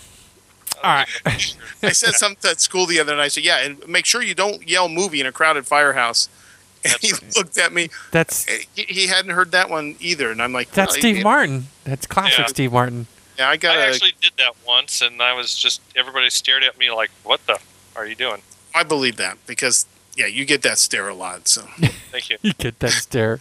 Yeah, but at least I can say I've done it. Oh, I'm not sure that's necessarily a good thing, but but anyways, well, needless to say, even with all this research, I won't be going out to Palm Springs. It's just too far out of my way. I'm a lot about convenience, though. I do look between the 3 airports that I consider local here, but I have checked Ontario occasionally. Though, the time we flew to Vegas from Ontario because we had to go out and get Mike, I felt like I was halfway to Vegas. Oh, you were not halfway to Vegas. I was an hour into my 3-hour drive, so that. Oh, 3 hours. He's so full of crap. Did not take 3 hours to get to Vegas. Three and a half from my house. State line, maybe. Okay, that's to me. State line's close enough. I'm in Nevada. It's practically Vegas. Okay. But by the time you go out there and you wait, and you get on the plane. Though the convenience of not driving that stupid 2-lane highway is now nice. A long time ago, a Car and Driver magazine, they had always posited that if you have to travel less than 250 miles or 250 miles or less, driving would get you there faster. Yeah. And they did a test where, they'd pick something, and then the guy driving got there about 40 minutes before the people flying did, and then left the house at the same time. Well, by the time you check your bags, even if you take carry-ons, there is time to the gate and all that stuff. Yes, how do you like to say it? The groping and the anal probe and all that takes. Yeah, but see, I like to have my own vehicle. I don't like to rent. Though in the long run, it might cost me the same because I put gas in, like to Vegas. And you got the wear and tear on the vehicle too. Yeah, to San Francisco. The time we drove up there and didn't get to stay, and lost my timeshare points and my Disney tickets to the museum and all that. Excuse me. It's a 6-hour drive. It's only like a 50-minute flight. I like to have my car. I don't like to rent. I don't like to take cabs if I don't have to. If it's in California, most likely I'm going to drive. Though I am tempted many times to take the Surfliner to San Diego because San Diego is easy to get around on public transportation. It's actually fairly decent in that city. And the Surfliner gets right in there. But the Surfliner takes longer than it takes to drive. It's a nice, relaxing how many stops does it make? A lot. It barely gets up to speed. It doesn't seem like, and it's slowing down. Where do you pick it up at? The time I took it, I took it out of Irvine, but you can take it out of Orange or Santa Ana. For me, yeah. Okay, so Stadium, Irvine. Irvine. Huntington Beach is out of the way for connections to airports, freeways, train stations. None of them are right around the corner, but it's even worse for the train. So yeah, you're familiar with the Irvine station. That's where I picked it up. And that's why, I hadn't been on a train since I was in high school. So I was going to buy my little kiosk ticket. And I thought, I'll go to the desk. I got a little bit of time. And I asked the lady, I said, is that train out there mine? She looked at, she goes, that toy? It was the Metro, the one you used to take. Yes. And she goes, no, the real train will be along soon. And it made me laugh. So the last place I worked at, the guy took the train in from L.A. a lot to the Metro into to Orange, and it literally where we worked was at the I don't want to call it the Circle because I hate that, the Plaza in Orange. I still call it the Circle, and I grew up that's there. So funny. It's a traffic circle in the Plaza, but regardless, he could just walk. Good luck with that. Good luck with that, Orange. Yeah, making people call it. I used to always tell him that he rides the toy train, and it used to drive him crazy. So, of course, I kept pushing the button. So, that toy train work out for you today? But the Surfliner is a big, huge freaking Amtrak. It's very cool. And I took government-subsidized train. Yeah, the business section for $35 both ways, and they serve you snacks. What I didn't know is they had full 110 outlets. I didn't bring my laptop. I was going to a deposition. Because I thought I'd have to have one of those stupid ones like you have on the airplane. And I bought one of those stupid connectors, and none of the planes I have flown on have had the power plug to plug into. They might in first class, but they didn't in coach. I couldn't find it. Not that I had the computer on this trip, but there was on the planes are big. The big thing. Wi-Fi available on this plane, and of course the Wi-Fi is $10 to be able to use it. But they're saying this seat has power to it because it was like every other row. This seat has power for your computer. I'm looking all over. I'm looking in the arms. There's a little box underneath the seat between we had the two chairs on the one side. It's between the chairs that you'd have to reach. Practically have to crawl underneath the chair to plug the computer plug into it to get to it. And I didn't even notice this until the flight coming back, and saw the because we were in the back and I was just waiting for people to get out of the way, and suddenly I see, what's this little box for? And then it says this is where you plug your computer in. But it's under everything. Yeah, I asked on the last couple flights I've been on, and they kind of looked at me like, what? And I'm like, see, I got this power plug, and they're like, no, we don't have that. I'm like, crap, wrong planes. Someone comments you can't have it in the arms because of the fat cows take up 2 seats. Oh, that's funny. Oh, jeez. So anyways, moving. Now I heard there's some shakeup going up in Burbank or Glendale. I hear they are letting go, or there has been, or there's going to be a big layoff at WDI. That was I have not heard anything. I didn't want, or I was going to talk about, or I know very little other than it's going to happen, and I hear they're going to do a lot of contracting out. So a lot less people and a lot of contracting out. This honestly is the first I've ever heard of that. Oh, I didn't expect any different, and that's not a slight. I'm just saying I heard this and wondered what you guys thought. It seems to be the trend in a lot of architectural firms. They don't.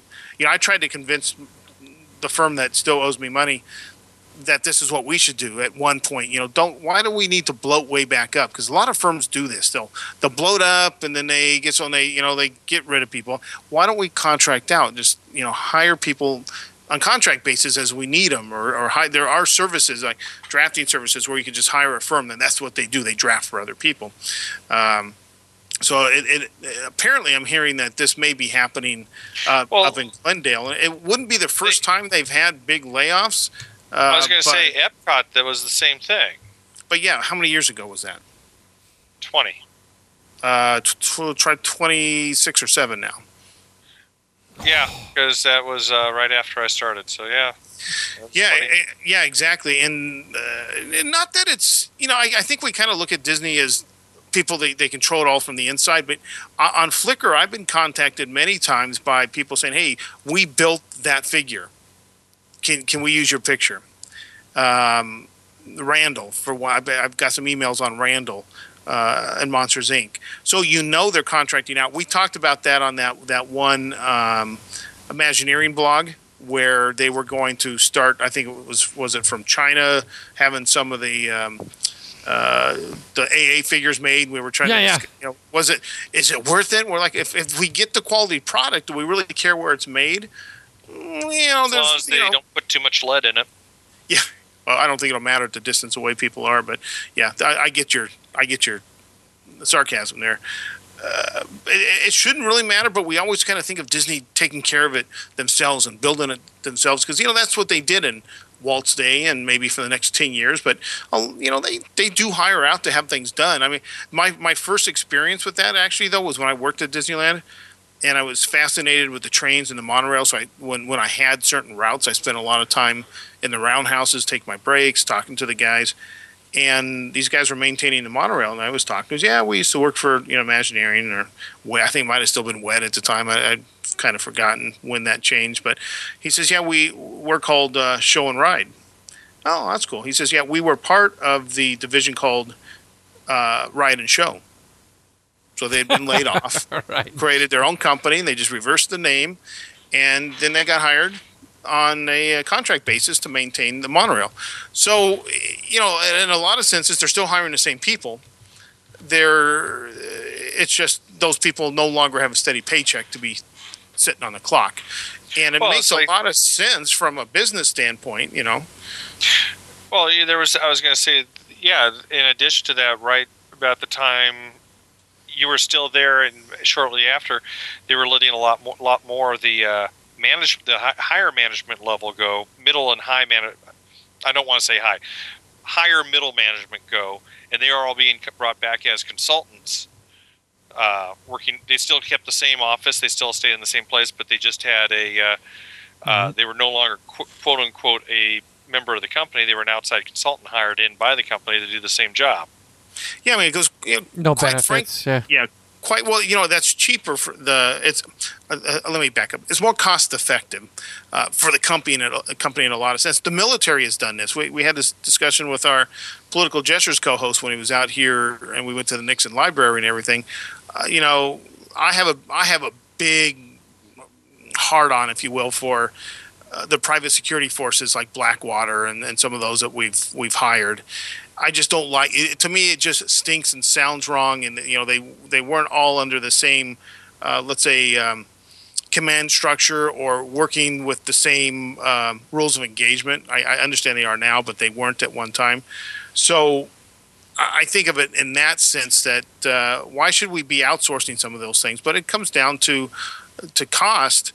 And Disney has been doing this with the resort hotels for a long time. I mean, you can go back as far as the Floridian, for sure, was designed by WAT&G, and that we know through Eisner's time they went through some of the big name architects to do a lot of the stuff in Florida. The building for the World's Fair in 64, 65 for Carousel of Progress was done by an outside architect, the building itself. So, there is a history of going out to that, and it might make some sense. As long as they don't call up, Hurlbut. Do you guys know that name? Hurlburt? Maybe it's Hurlburt. Yeah. Do you remember that name? Does it ring a bell? Hurlburt, isn't that I know it as an Air Force base. Okay, no. If I have the name quite right, maybe somebody in the chat might know.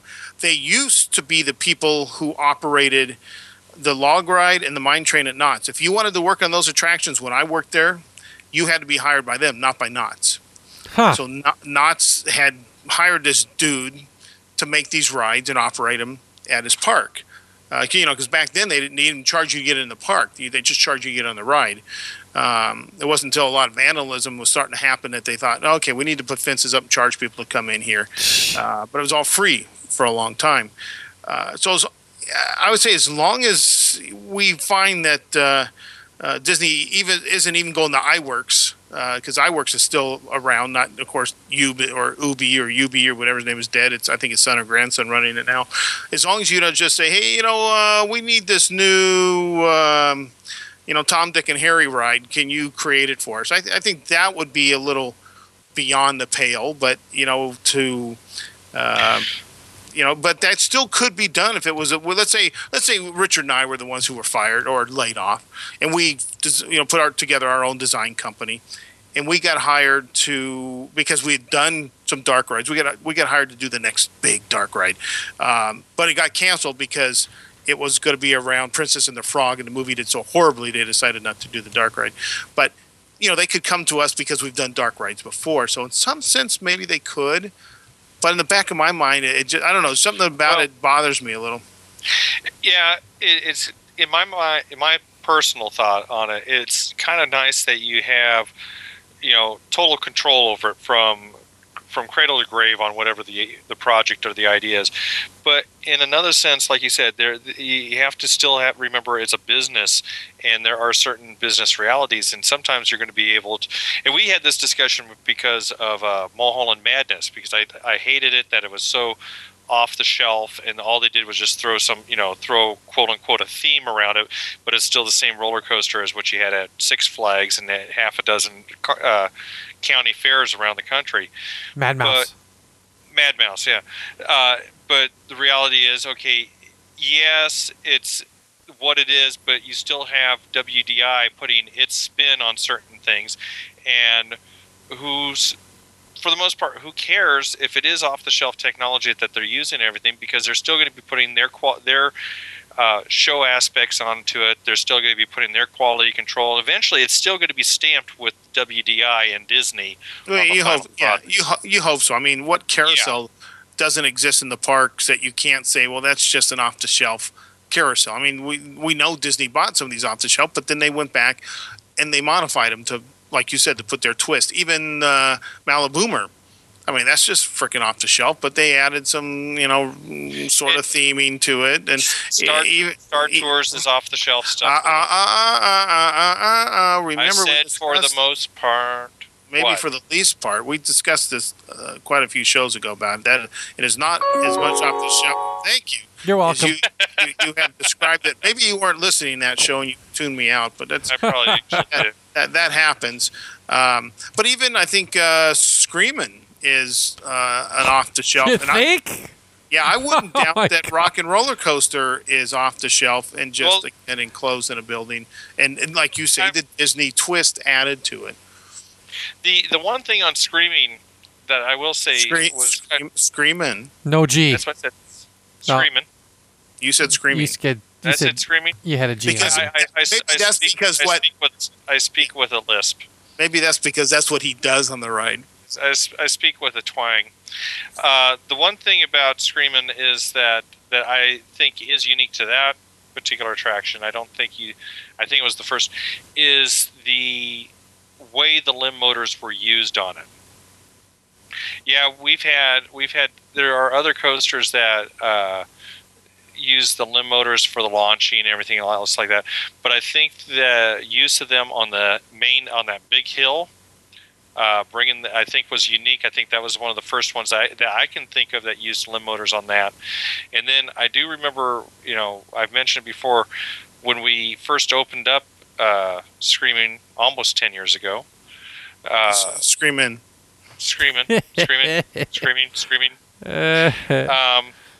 That's really hard, I know. We had Navy dudes that were watching it for about the first 6 months because they wanted to see how the limb motors were reacting, being shot off every 20 or 30 seconds with water constantly being doused over in day and night for how many hours do we operate at a day per week and everything else, because they're getting ready to put limbs on at that time they were talking about on the Reagan, which did not get limbs, but I think the George H.W. Bush is supposed to be getting limbs on that ship for aircraft launching. Yeah. They just wanted to see the reliability. I don't know. Our closest military expert, at least for the Navy, is Mike, and I don't know if you've kept up on that stuff. Well, I know that they wanted to get magnetic launch stuff on the Reagan, but there's no way they were getting it done. And We've got one. Oh, sorry. Go ahead. The Bush and the Ford are supposed to be different classes of ship. I thought the Bush was supposed to be the final Nimitz class. Then the Ford's the new class of ship, and the Ford will be getting and it's interesting that the Bush is coming before the Ford, isn't it? Yeah, I find it kind of interesting. Or the Reagan before the Ford. I mean, quite frankly, I'm surprised they just don't skip the Ford and find somebody else to throw on there. Okay, but Gerald Ford served in the Navy, right? Yeah, okay, fine. Gerald Ford or George H.W.? Both. Both of them served in the Navy. Oh, wait. I thought H.W. was National Guard. No, that's George W. W was a National Guardian. Oh, W, okay. H.W. Sorry, you said H.W. Yeah. Sorry. H.W. flew Wildcats or Hellcats. That's right. Carter was a submariner. Ford, what did Ford do? Crap. Yeah, H.W. actually got shot down. Yes. Out in the Pacific and was rescued by Ford got to the White House without being elected. That's what he did. Yeah, in fact, that was what was the trivia question I just saw? The trivia question is, who is the only president who was never elected president or vice president? No. The only president that's been in a submarine was Jimmy Carter. Served on a submarine or served on a submarine. Carter served in submarines? Yeah. Yeah, he was submariner. Yeah, Ford did. Ford was in the Navy. I'm trying to think what he did. But anyways, I think he was a surface warfare officer. Huh. For a weenie, that's So that makes sense, right? HW makes sense. Reagan, beloved president, that makes sense. I'm going to go back to our stream here. I don't know who this is, but it's JT Salian. I guess he's questioning. He said, "Why did they have to spend billions of dollars or $1 billion to make DCA Disney Park?" And I answered back that same reason they spent a lot of money on Disney MGM to bring it up to standards. and he responded back, "I just mean that maybe the WDI spin isn't always enough." It's JT from the DPN is who. A youngster.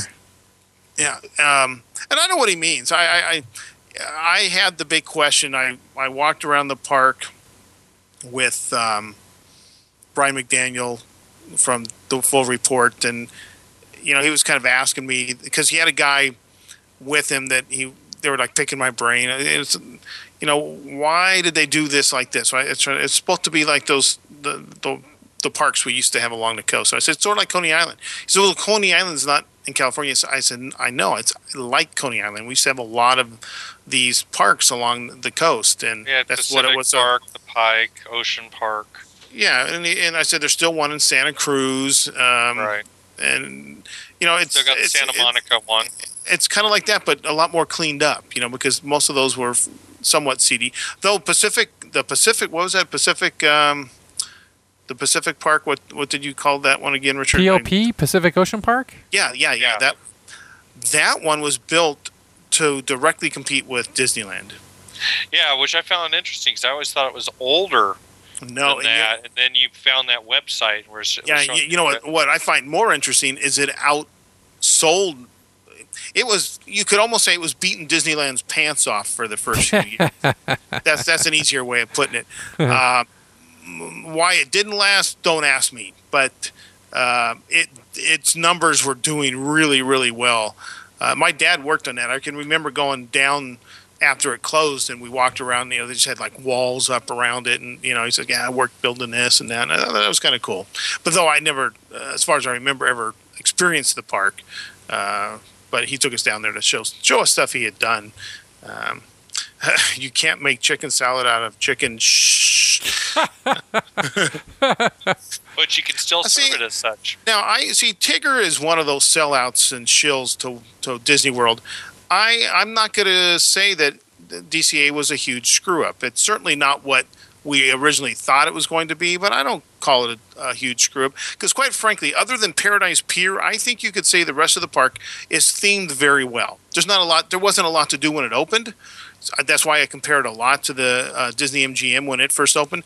They're both kind of designed on a dog leg with no real, icon. Well, there was sort of a weenie before that stupid hat, but it's, the areas had some depth. I think people overlook it because of, the one weak point, Paradise Pier. Yeah, okay, Superstar Limo wasn't a great dark ride by any means, but you could still go down. We try to forget that chapter. Yeah. But it was the area was themed okay. That was just a sucky attraction. I mean, let's go back to Walt's. We can go back to all of Walt's failures, but we don't need to. Not every ride makes a home run. That's why rides come and go. That's why they get ripped out. I gotta say, Condor Flats, Grizzly Peak. Well, Tigger saying Condor Flats is well themed, one attraction. So, what's the fucking point? It's still great. You guys copied it in Florida. It was so great. So, and didn't do it as well. I mean, it's great background loop. Yes.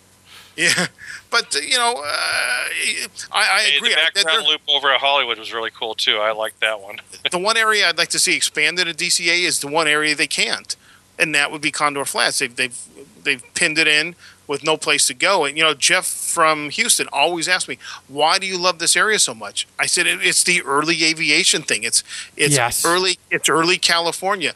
I may not be a pilot, but that doesn't mean I don't appreciate the era. I'm very much into the space program and flight and all that. So to me, it's really nostalgic. There's a lot of things you can touch that you kind of look of the age and the time. That's why I like it. Yeah, that's it. It does have a very great feel at Condor. Yeah, Plus. I like what Spence said. Attractions don't make a park. You know, there's got to be more to it than the attraction. The Walt Disney World queue sucks. Yes, it does. Well, they did their best with it, though. I mean, they made it look like the inside of an airport. Yeah, concourse. I was just watching prior to that. What? Did you ride that in Florida? Yes, I did. Okay. In fact, there was a humorous story that goes along with that. Okay. Well, give me the story after I ask you the question. Don't jump ahead. Now you know, because we ate back there in the 80s in the food court. I thought the old food court was really cool. Well, they've kind of changed it to kind of be like, you know, an airport food court. An airport food court, right? It's got a kind of generic look. Okay, fine, whatever. Now they got decent food there. Yeah, the food is a good selection of somewhat healthy food, sandwiches, and it's a nice. And it was the only. It's a nice alternate to all the fast food as well. Yeah, it's great counter service. Actually, the food kind of made. Yeah, I enjoyed that place. Some of the food's made fresh there. Yeah. There's a restaurant that was never high on my list, but now that I've eaten there, I would consider it high on my list, short of all the little stuffed animals that have to run around. The Garden Grill. Yeah. It's very cool to eat. Well, you get your salad with the little tomatoes that come off the tomato plant. Yeah, exactly. The food was great. But here's what I'm getting to. But from the first time I rode Soarin' there to the last time, they had changed the queue to this interactive thing. We had fast passes. The fast passes don't go through that new interactive queue. So, Richard, did you go through the interactive queue, or did you do a fast pass on that one? We did a fast pass. Okay, so you didn't get to see it either. No, you get to see it because you're in the one line that just goes below. You can look up and you can see the interactive but queue you above can't. And everybody. And quite honestly, they got that interactive queue there. They got the interactive queue, the same exact thing, just about. I mean, different game, but it's Disney Gaming over at Space Mountain, and there we also used a fast pass. I don't feel I missed anything on that. Yeah, it's something to keep you busy and make you do something so the time flies a little faster, but it wasn't that big a deal to me.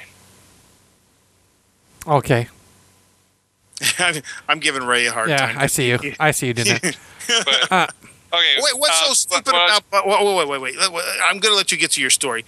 I'm going to take Tigger back to task here. He probably doesn't like Chester and Hester's area either.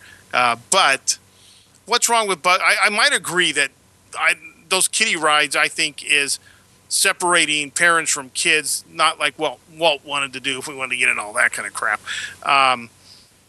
But it is kind of a place where the kids go have some fun, and adults can ride in those stupid little rides if they want.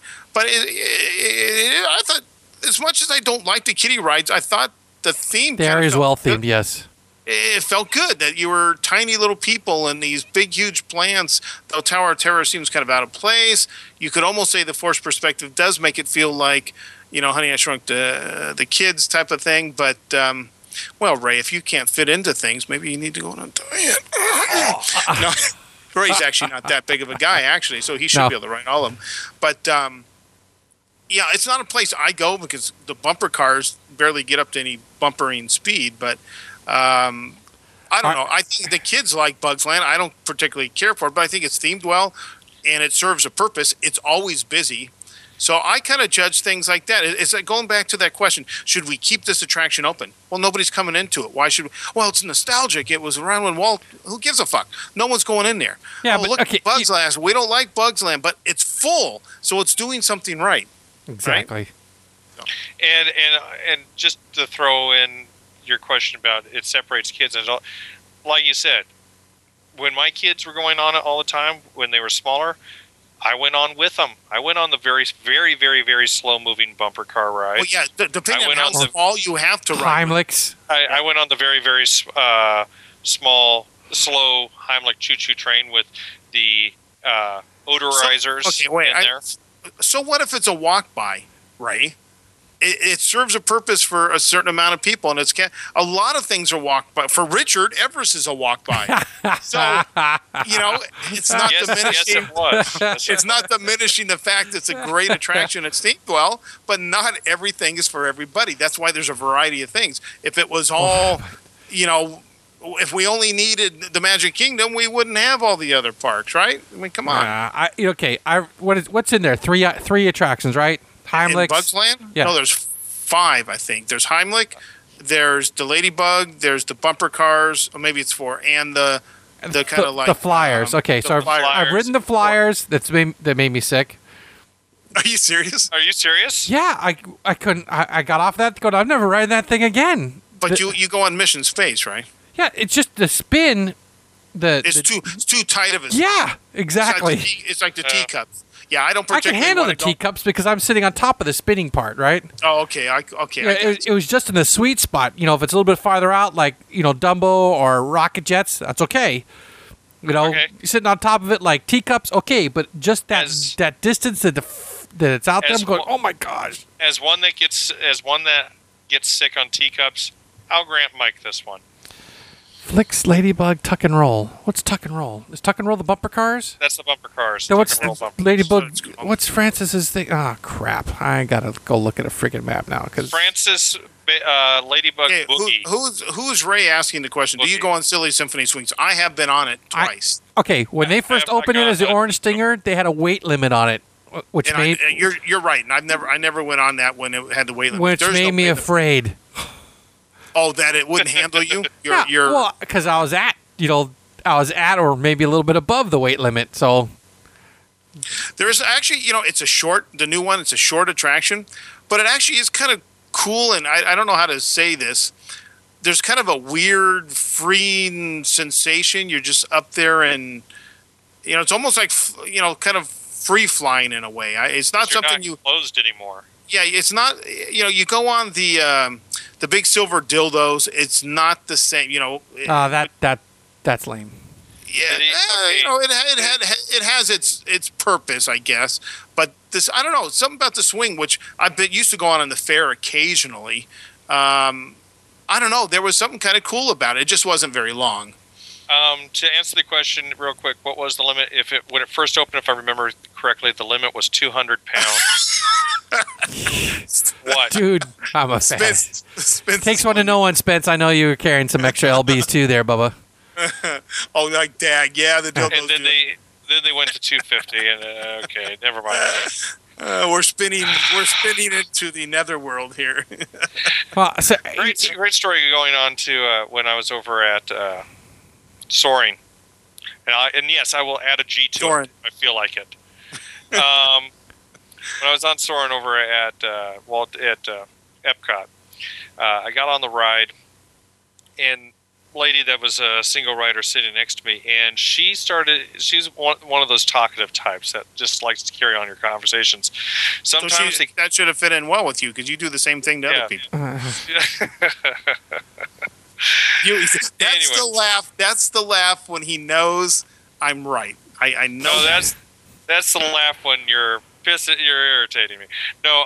Okay.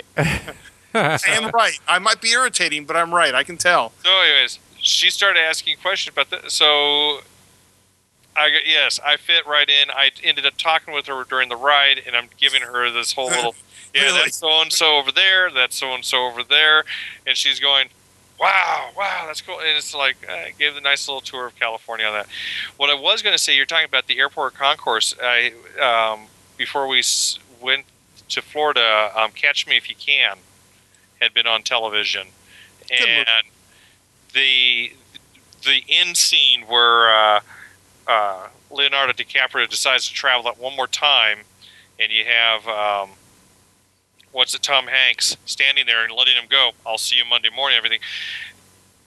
You had that concourse at JFK that had that real, I want to say, an almost futuristic 2001 look to it. It was all white with the blue lights and everything.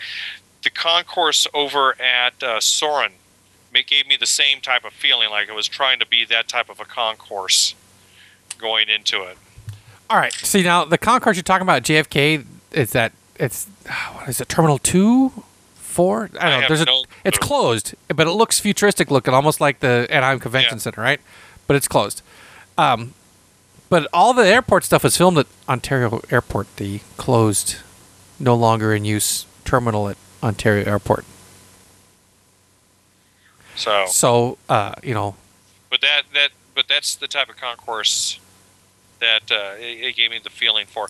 And the one comment I got to say about between that and California Adventure is I didn't even say anything. Both my wife and my kids were making the comments, but I agree with it.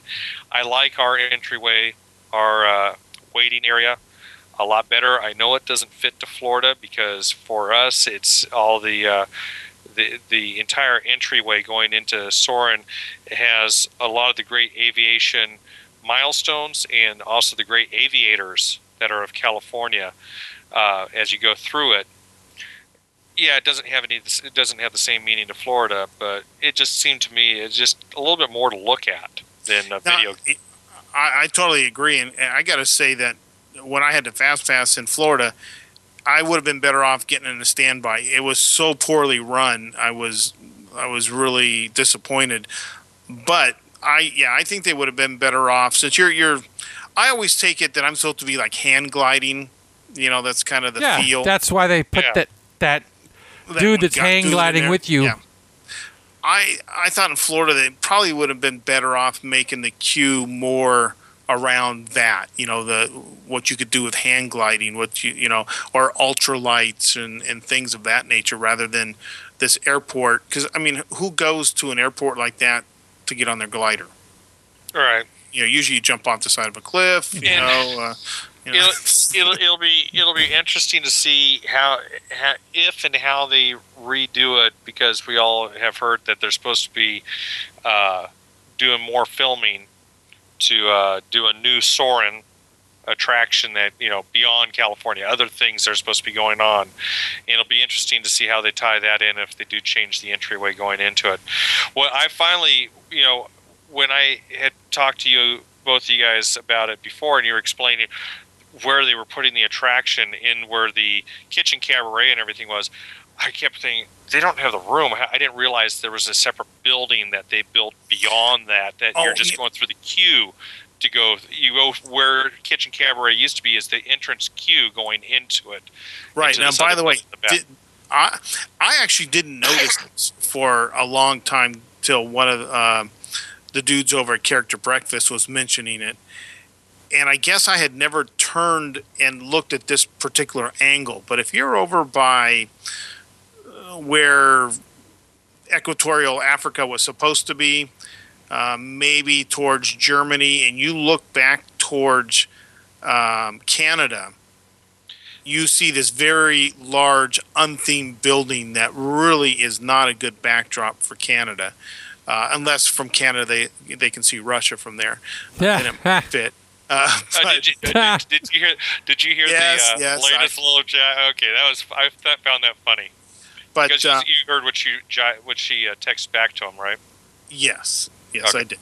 So, anyways, they could have done something to the backside of that building. Let's just put it that way. Now that it's been pointed out, I was surprised I missed it. It's like a sore thumb. Yeah, I same thing. I didn't notice it before, and then when we were talking that night when we did the show, day or two later, I happened to be standing where you told me to, and it really stands out bad. It's painted that real light grayish blue, so I guess it's supposed to try to blend into the skywork, but once you see it, it really does stand out. And I am surprised they don't theme it better, because I'm thinking... No, they didn't do Everest, which is like, a smack in the face as you're driving in.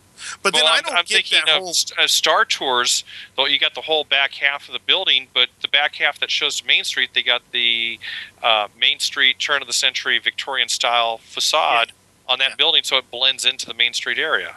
Yeah, it does. It does a pretty good job. You can't hide Space Mountain. There's certain things that are just going to be large. Well, you would think that they would do something to. You would think so. Into cliffs, at least paint it. Do an Indiana Jones to where you just put a tarp on there with forested trees or something, so it just looks like it's part of it or something like that. What? I was in the new door trams. That's what an odd looking vehicle that is. They are. They're weird. I don't know what I heard somebody say, and it was one of those moments where you want to turn and correct people when they say really, really stupid things in the park. We've all been there, right? You'll be in the front of the castle, and they'll say something like they're going to tear this down and make it bigger because Florida has a bigger one. Some stupid thing like that. You're like, you really want to correct them, but then you just don't want to get into it, right? Don't waste. That's right. And somebody said something on the tram about the Indiana Jones building. I don't know, something to the effect that I don't know if it was about pirates or it was new in the last year. I mean, there was something that I'm just like, just shut your mouth. Don't say it. Yeah. Your inner voice is going. Yeah. Was this in the last couple of weeks? Yeah. Yeah. Well, it was just so absurd that. You did notice they took all the camouflage canopy down off of it. They're supposed to be putting something new up there, and they were. It was still up the last time. Oh, was it still up? Because I was walking through there at 6 in the morning, and they must have read it on Ice Age. That's good. But I was walking through downtown Disney at 6 in the morning, and here's these guys up on the roof because all the camouflage stuff is down, and they're banging on the those steel studs that they use up there to make the little mountainous, jagged part of the building up there, just the facade work. And I'm thinking, of course, the thing I'm thinking in my mind is I'm looking at them banging on these steel studs at 6 in the morning, and then I look right across over at the Grand California Hotel at all the windows facing this. I'm going, there's going to be a lot of complaints this morning. Yeah, they shouldn't start quite that early, but oh well, that's just what happens. Oh, there was one other thing I wanted to ask you. I didn't quite get. Maybe you can explain it to me. Maybe it doesn't really matter, but it does to me. Doesn't matter. I'll just say it doesn't matter. Because I know you didn't rent a car except for the one day you went off property, but you made some big deal about why you took the buses versus getting on the monorail, and really you don't have a big choice. If you hopped on your buses at the beach club, it's going to automatically take you to the bus drop off. That was the first day we were there, and Epcot opened up early that day, and we were talking about we could just jump on the monorail there. Jump on the monorail, but I didn't want to. Since the kids didn't remember it all that well, I wanted to go through taking the buses over to the Magic Kingdom first before we start with any of the other parks. We wanted to go to the Magic Kingdom first, and then we'll go to Epcot. So we took the bus to Magic Kingdom that morning and went in. And, of course, when we're in Town Square, the buildings are taller. It's a little bit bigger area. The kids can't quite see the castle, and this is where it goes into the whole castle story. And I heard that part. I was just curious about the bus. It was just that first day. We had the opportunity to go to Epcot first, but we wanted to start with the Magic Kingdom first because that's the start of the whole thing. Yeah, I've liked to end all my trips if possible to Magic Kingdom, though I don't think it's their best park, but it was the first park I ever experienced there. It was kind of nice leaving it last. But the last couple of trips that I don't think it happened, but it was kind of a nostalgic thing, if you will. But our first two trips were like that. Magic Kingdom the last park, and then slowly but surely the Magic Kingdom has become a one visit only for us, and we maximize our time in places we can't get. Yeah, the Magic Kingdom really is becoming more of a half-day sort of we could skip park. It's get there. Kind of looking back at it, that could probably be your explanation. There is we spent several days at the Magic Kingdom, as opposed that you probably wouldn't spend several days there. We did because the kids wanted to be going over, and they wanted to experience all those different things. We did ride the Spitting Camel ride. We went on Haunted Mansion several times. Now, what? Okay, we went on Tom Sawyer's Island with the vending machines at Aunt Polly's. Now, what? They have vending machines over there? Yeah, Aunt Polly's is closed, but they do have ice cream and soda vending machines there. I wondered if they still used it because in the times I was there, probably be considered off season, and something like that usually wouldn't be open. Though I do remember eating there back when I think we went there and when Mark and I went there. But I think I did ask you about the Magic Kingdom, and you didn't seem to notice the great new sound effects in the stretching room. But overall, I noticed them, but they sound great. But I don't know. Maybe I just wasn't in the right spot to really say they were super spectacular. It shouldn't matter where you are in that room. I've done it quite a few times, and it just blows our sound effects in that room away. It's just amazing. But all right, just maybe they didn't. Maybe they only had 4 of the 7 tracks working. I don't know. Yeah. Who knows? I mean, there's always the possibility of the breakdown on one day. But the Escher stairs and some of the others, I thought they did a real good job in the rehab. But when you've also, it's been 7 years. So I had been going, like every year, 1 or 2 times. So, I had things fresh in my mind. Sometimes I think, time changes things in your mind. Oh, yeah.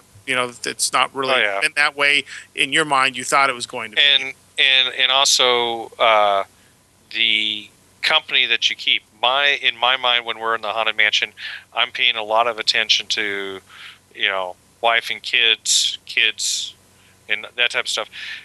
You've had the opportunity to actually go in on your own and really study what the sound is sounding like in comparison. No, I just walk in there like any other tourist and stand there and wait for the show to happen. I'm like, wow, that's pretty fucking cool.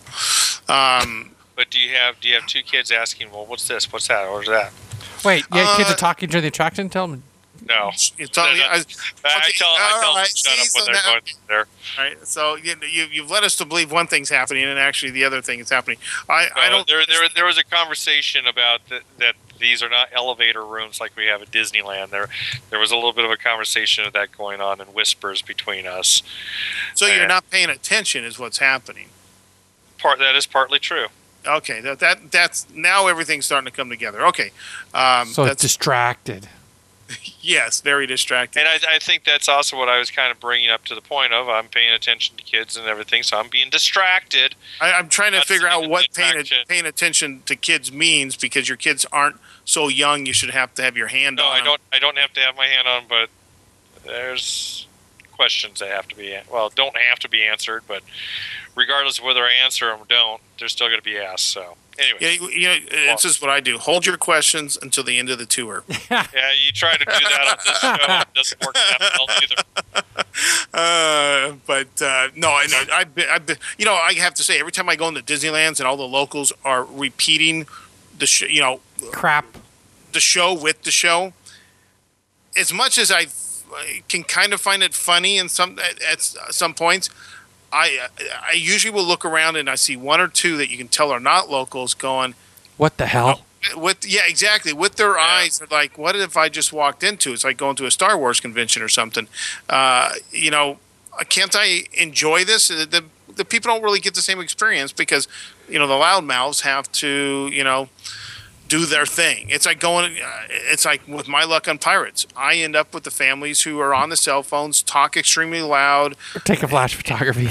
In flash photography, in other languages at the highest volumes, all that. So, and of course, my favorite is the flash photography at Circle Vision. We had a couple of those people over in Canada, to the point that finally they said, please no flash photography. I'm thinking, let them take all the flash photography they want. But they're annoying me while they're doing it too. So I know, it's like the people you see that stand up to glass or to pictures to take a picture, and you just know they're gonna have this big bright spot. I mean, I've taken pictures inside the 360s and got some really kind of cool shots, but not with the flash. No. Yeah, Greg, someone's calling you out for talking on Pirates. Sunday night. Dude, Greg, you and Doug were flapping your... Yeah. We might have been, because I've got to the point where, isn't that the thing to do on the ride? Yeah, no, it usually happens to me when I'm videotaping. But yeah, I think I don't remember what Doug and I were talking about, but yeah, I think we were flapping our gums. So nice. So there. Thanks for calling me out. All right. So, have you got it out of your system, Greg? That can we actually get on to the topic of the show? No, how long are we into? No, okay. We're wrapping this up, and the topic of this show is Greg's rebuttal on Greg. Oh no! You could call it shit sucking bastard if you want. I think Spence Man is highly incorrect on this last thing because I do not sing in the tiki room. Sleeping. It says sleeping. Sleeping. Sing. Oh, now that might be true. I catch power naps when necessary. I don't know if did I tell you the last time I went there, a guy had. Oh yeah, I did say about he just needed to go on to see the non-screwed up version of the tiki room here at Disneyland. That's right. Yeah. Sleeping, I believe, or as my grandmother used to say, I'm just resting my eyes. Yeah. Yeah. I'm not sleeping. I'm just resting my eyes. Checking for leaks. See, I'll say that flat out. There was discussion about seeing Tiki Room over in Florida. The moment I brought up Iago, everybody passed. Nobody likes it. We didn't go see it because nobody likes Iago. Nobody cares for the thought of having Iago being the host of the show. You know, it's you know, what's his name that does the voice for him? Gilbert Gottfried. Yeah. Thank you. I'm sure he's a nice guy and everything, but just that voice, you can only handle it for a few minutes. Okay, I got to go back though to this, Richard. You never know. It might be your favorite ride or attraction. You're right. You should try to experience everything and draw your own conclusions and not draw them on what everybody else is saying. You know, we bag on the Reader's Digest version of Pirates. There are some people that just think that's the best thing in the world, and they don't need all the extra stuff that the Disneyland one does because it's perfect the way it was in Florida. I was going to say, it's like having the director's cut at Disneyland with stuff that's not needed. You know what I'm saying? Yeah. So everybody's got their view. So when you I was going to say, who was at the beginning of the show before we came on the air, and I want to say we don't bag on Pirates of the Caribbean at Walt Disney World. I do. I enjoy it. I have fun with it. I go back to World again. I'll be riding it again. I really enjoy the queue. The only thing I gotta say is, like you said, Greg, it's the Reader's Digest. It's just so short and so small in comparison. Now here's something. I don't know in Bobby's World that some prefer Sleeping Beauty Castle.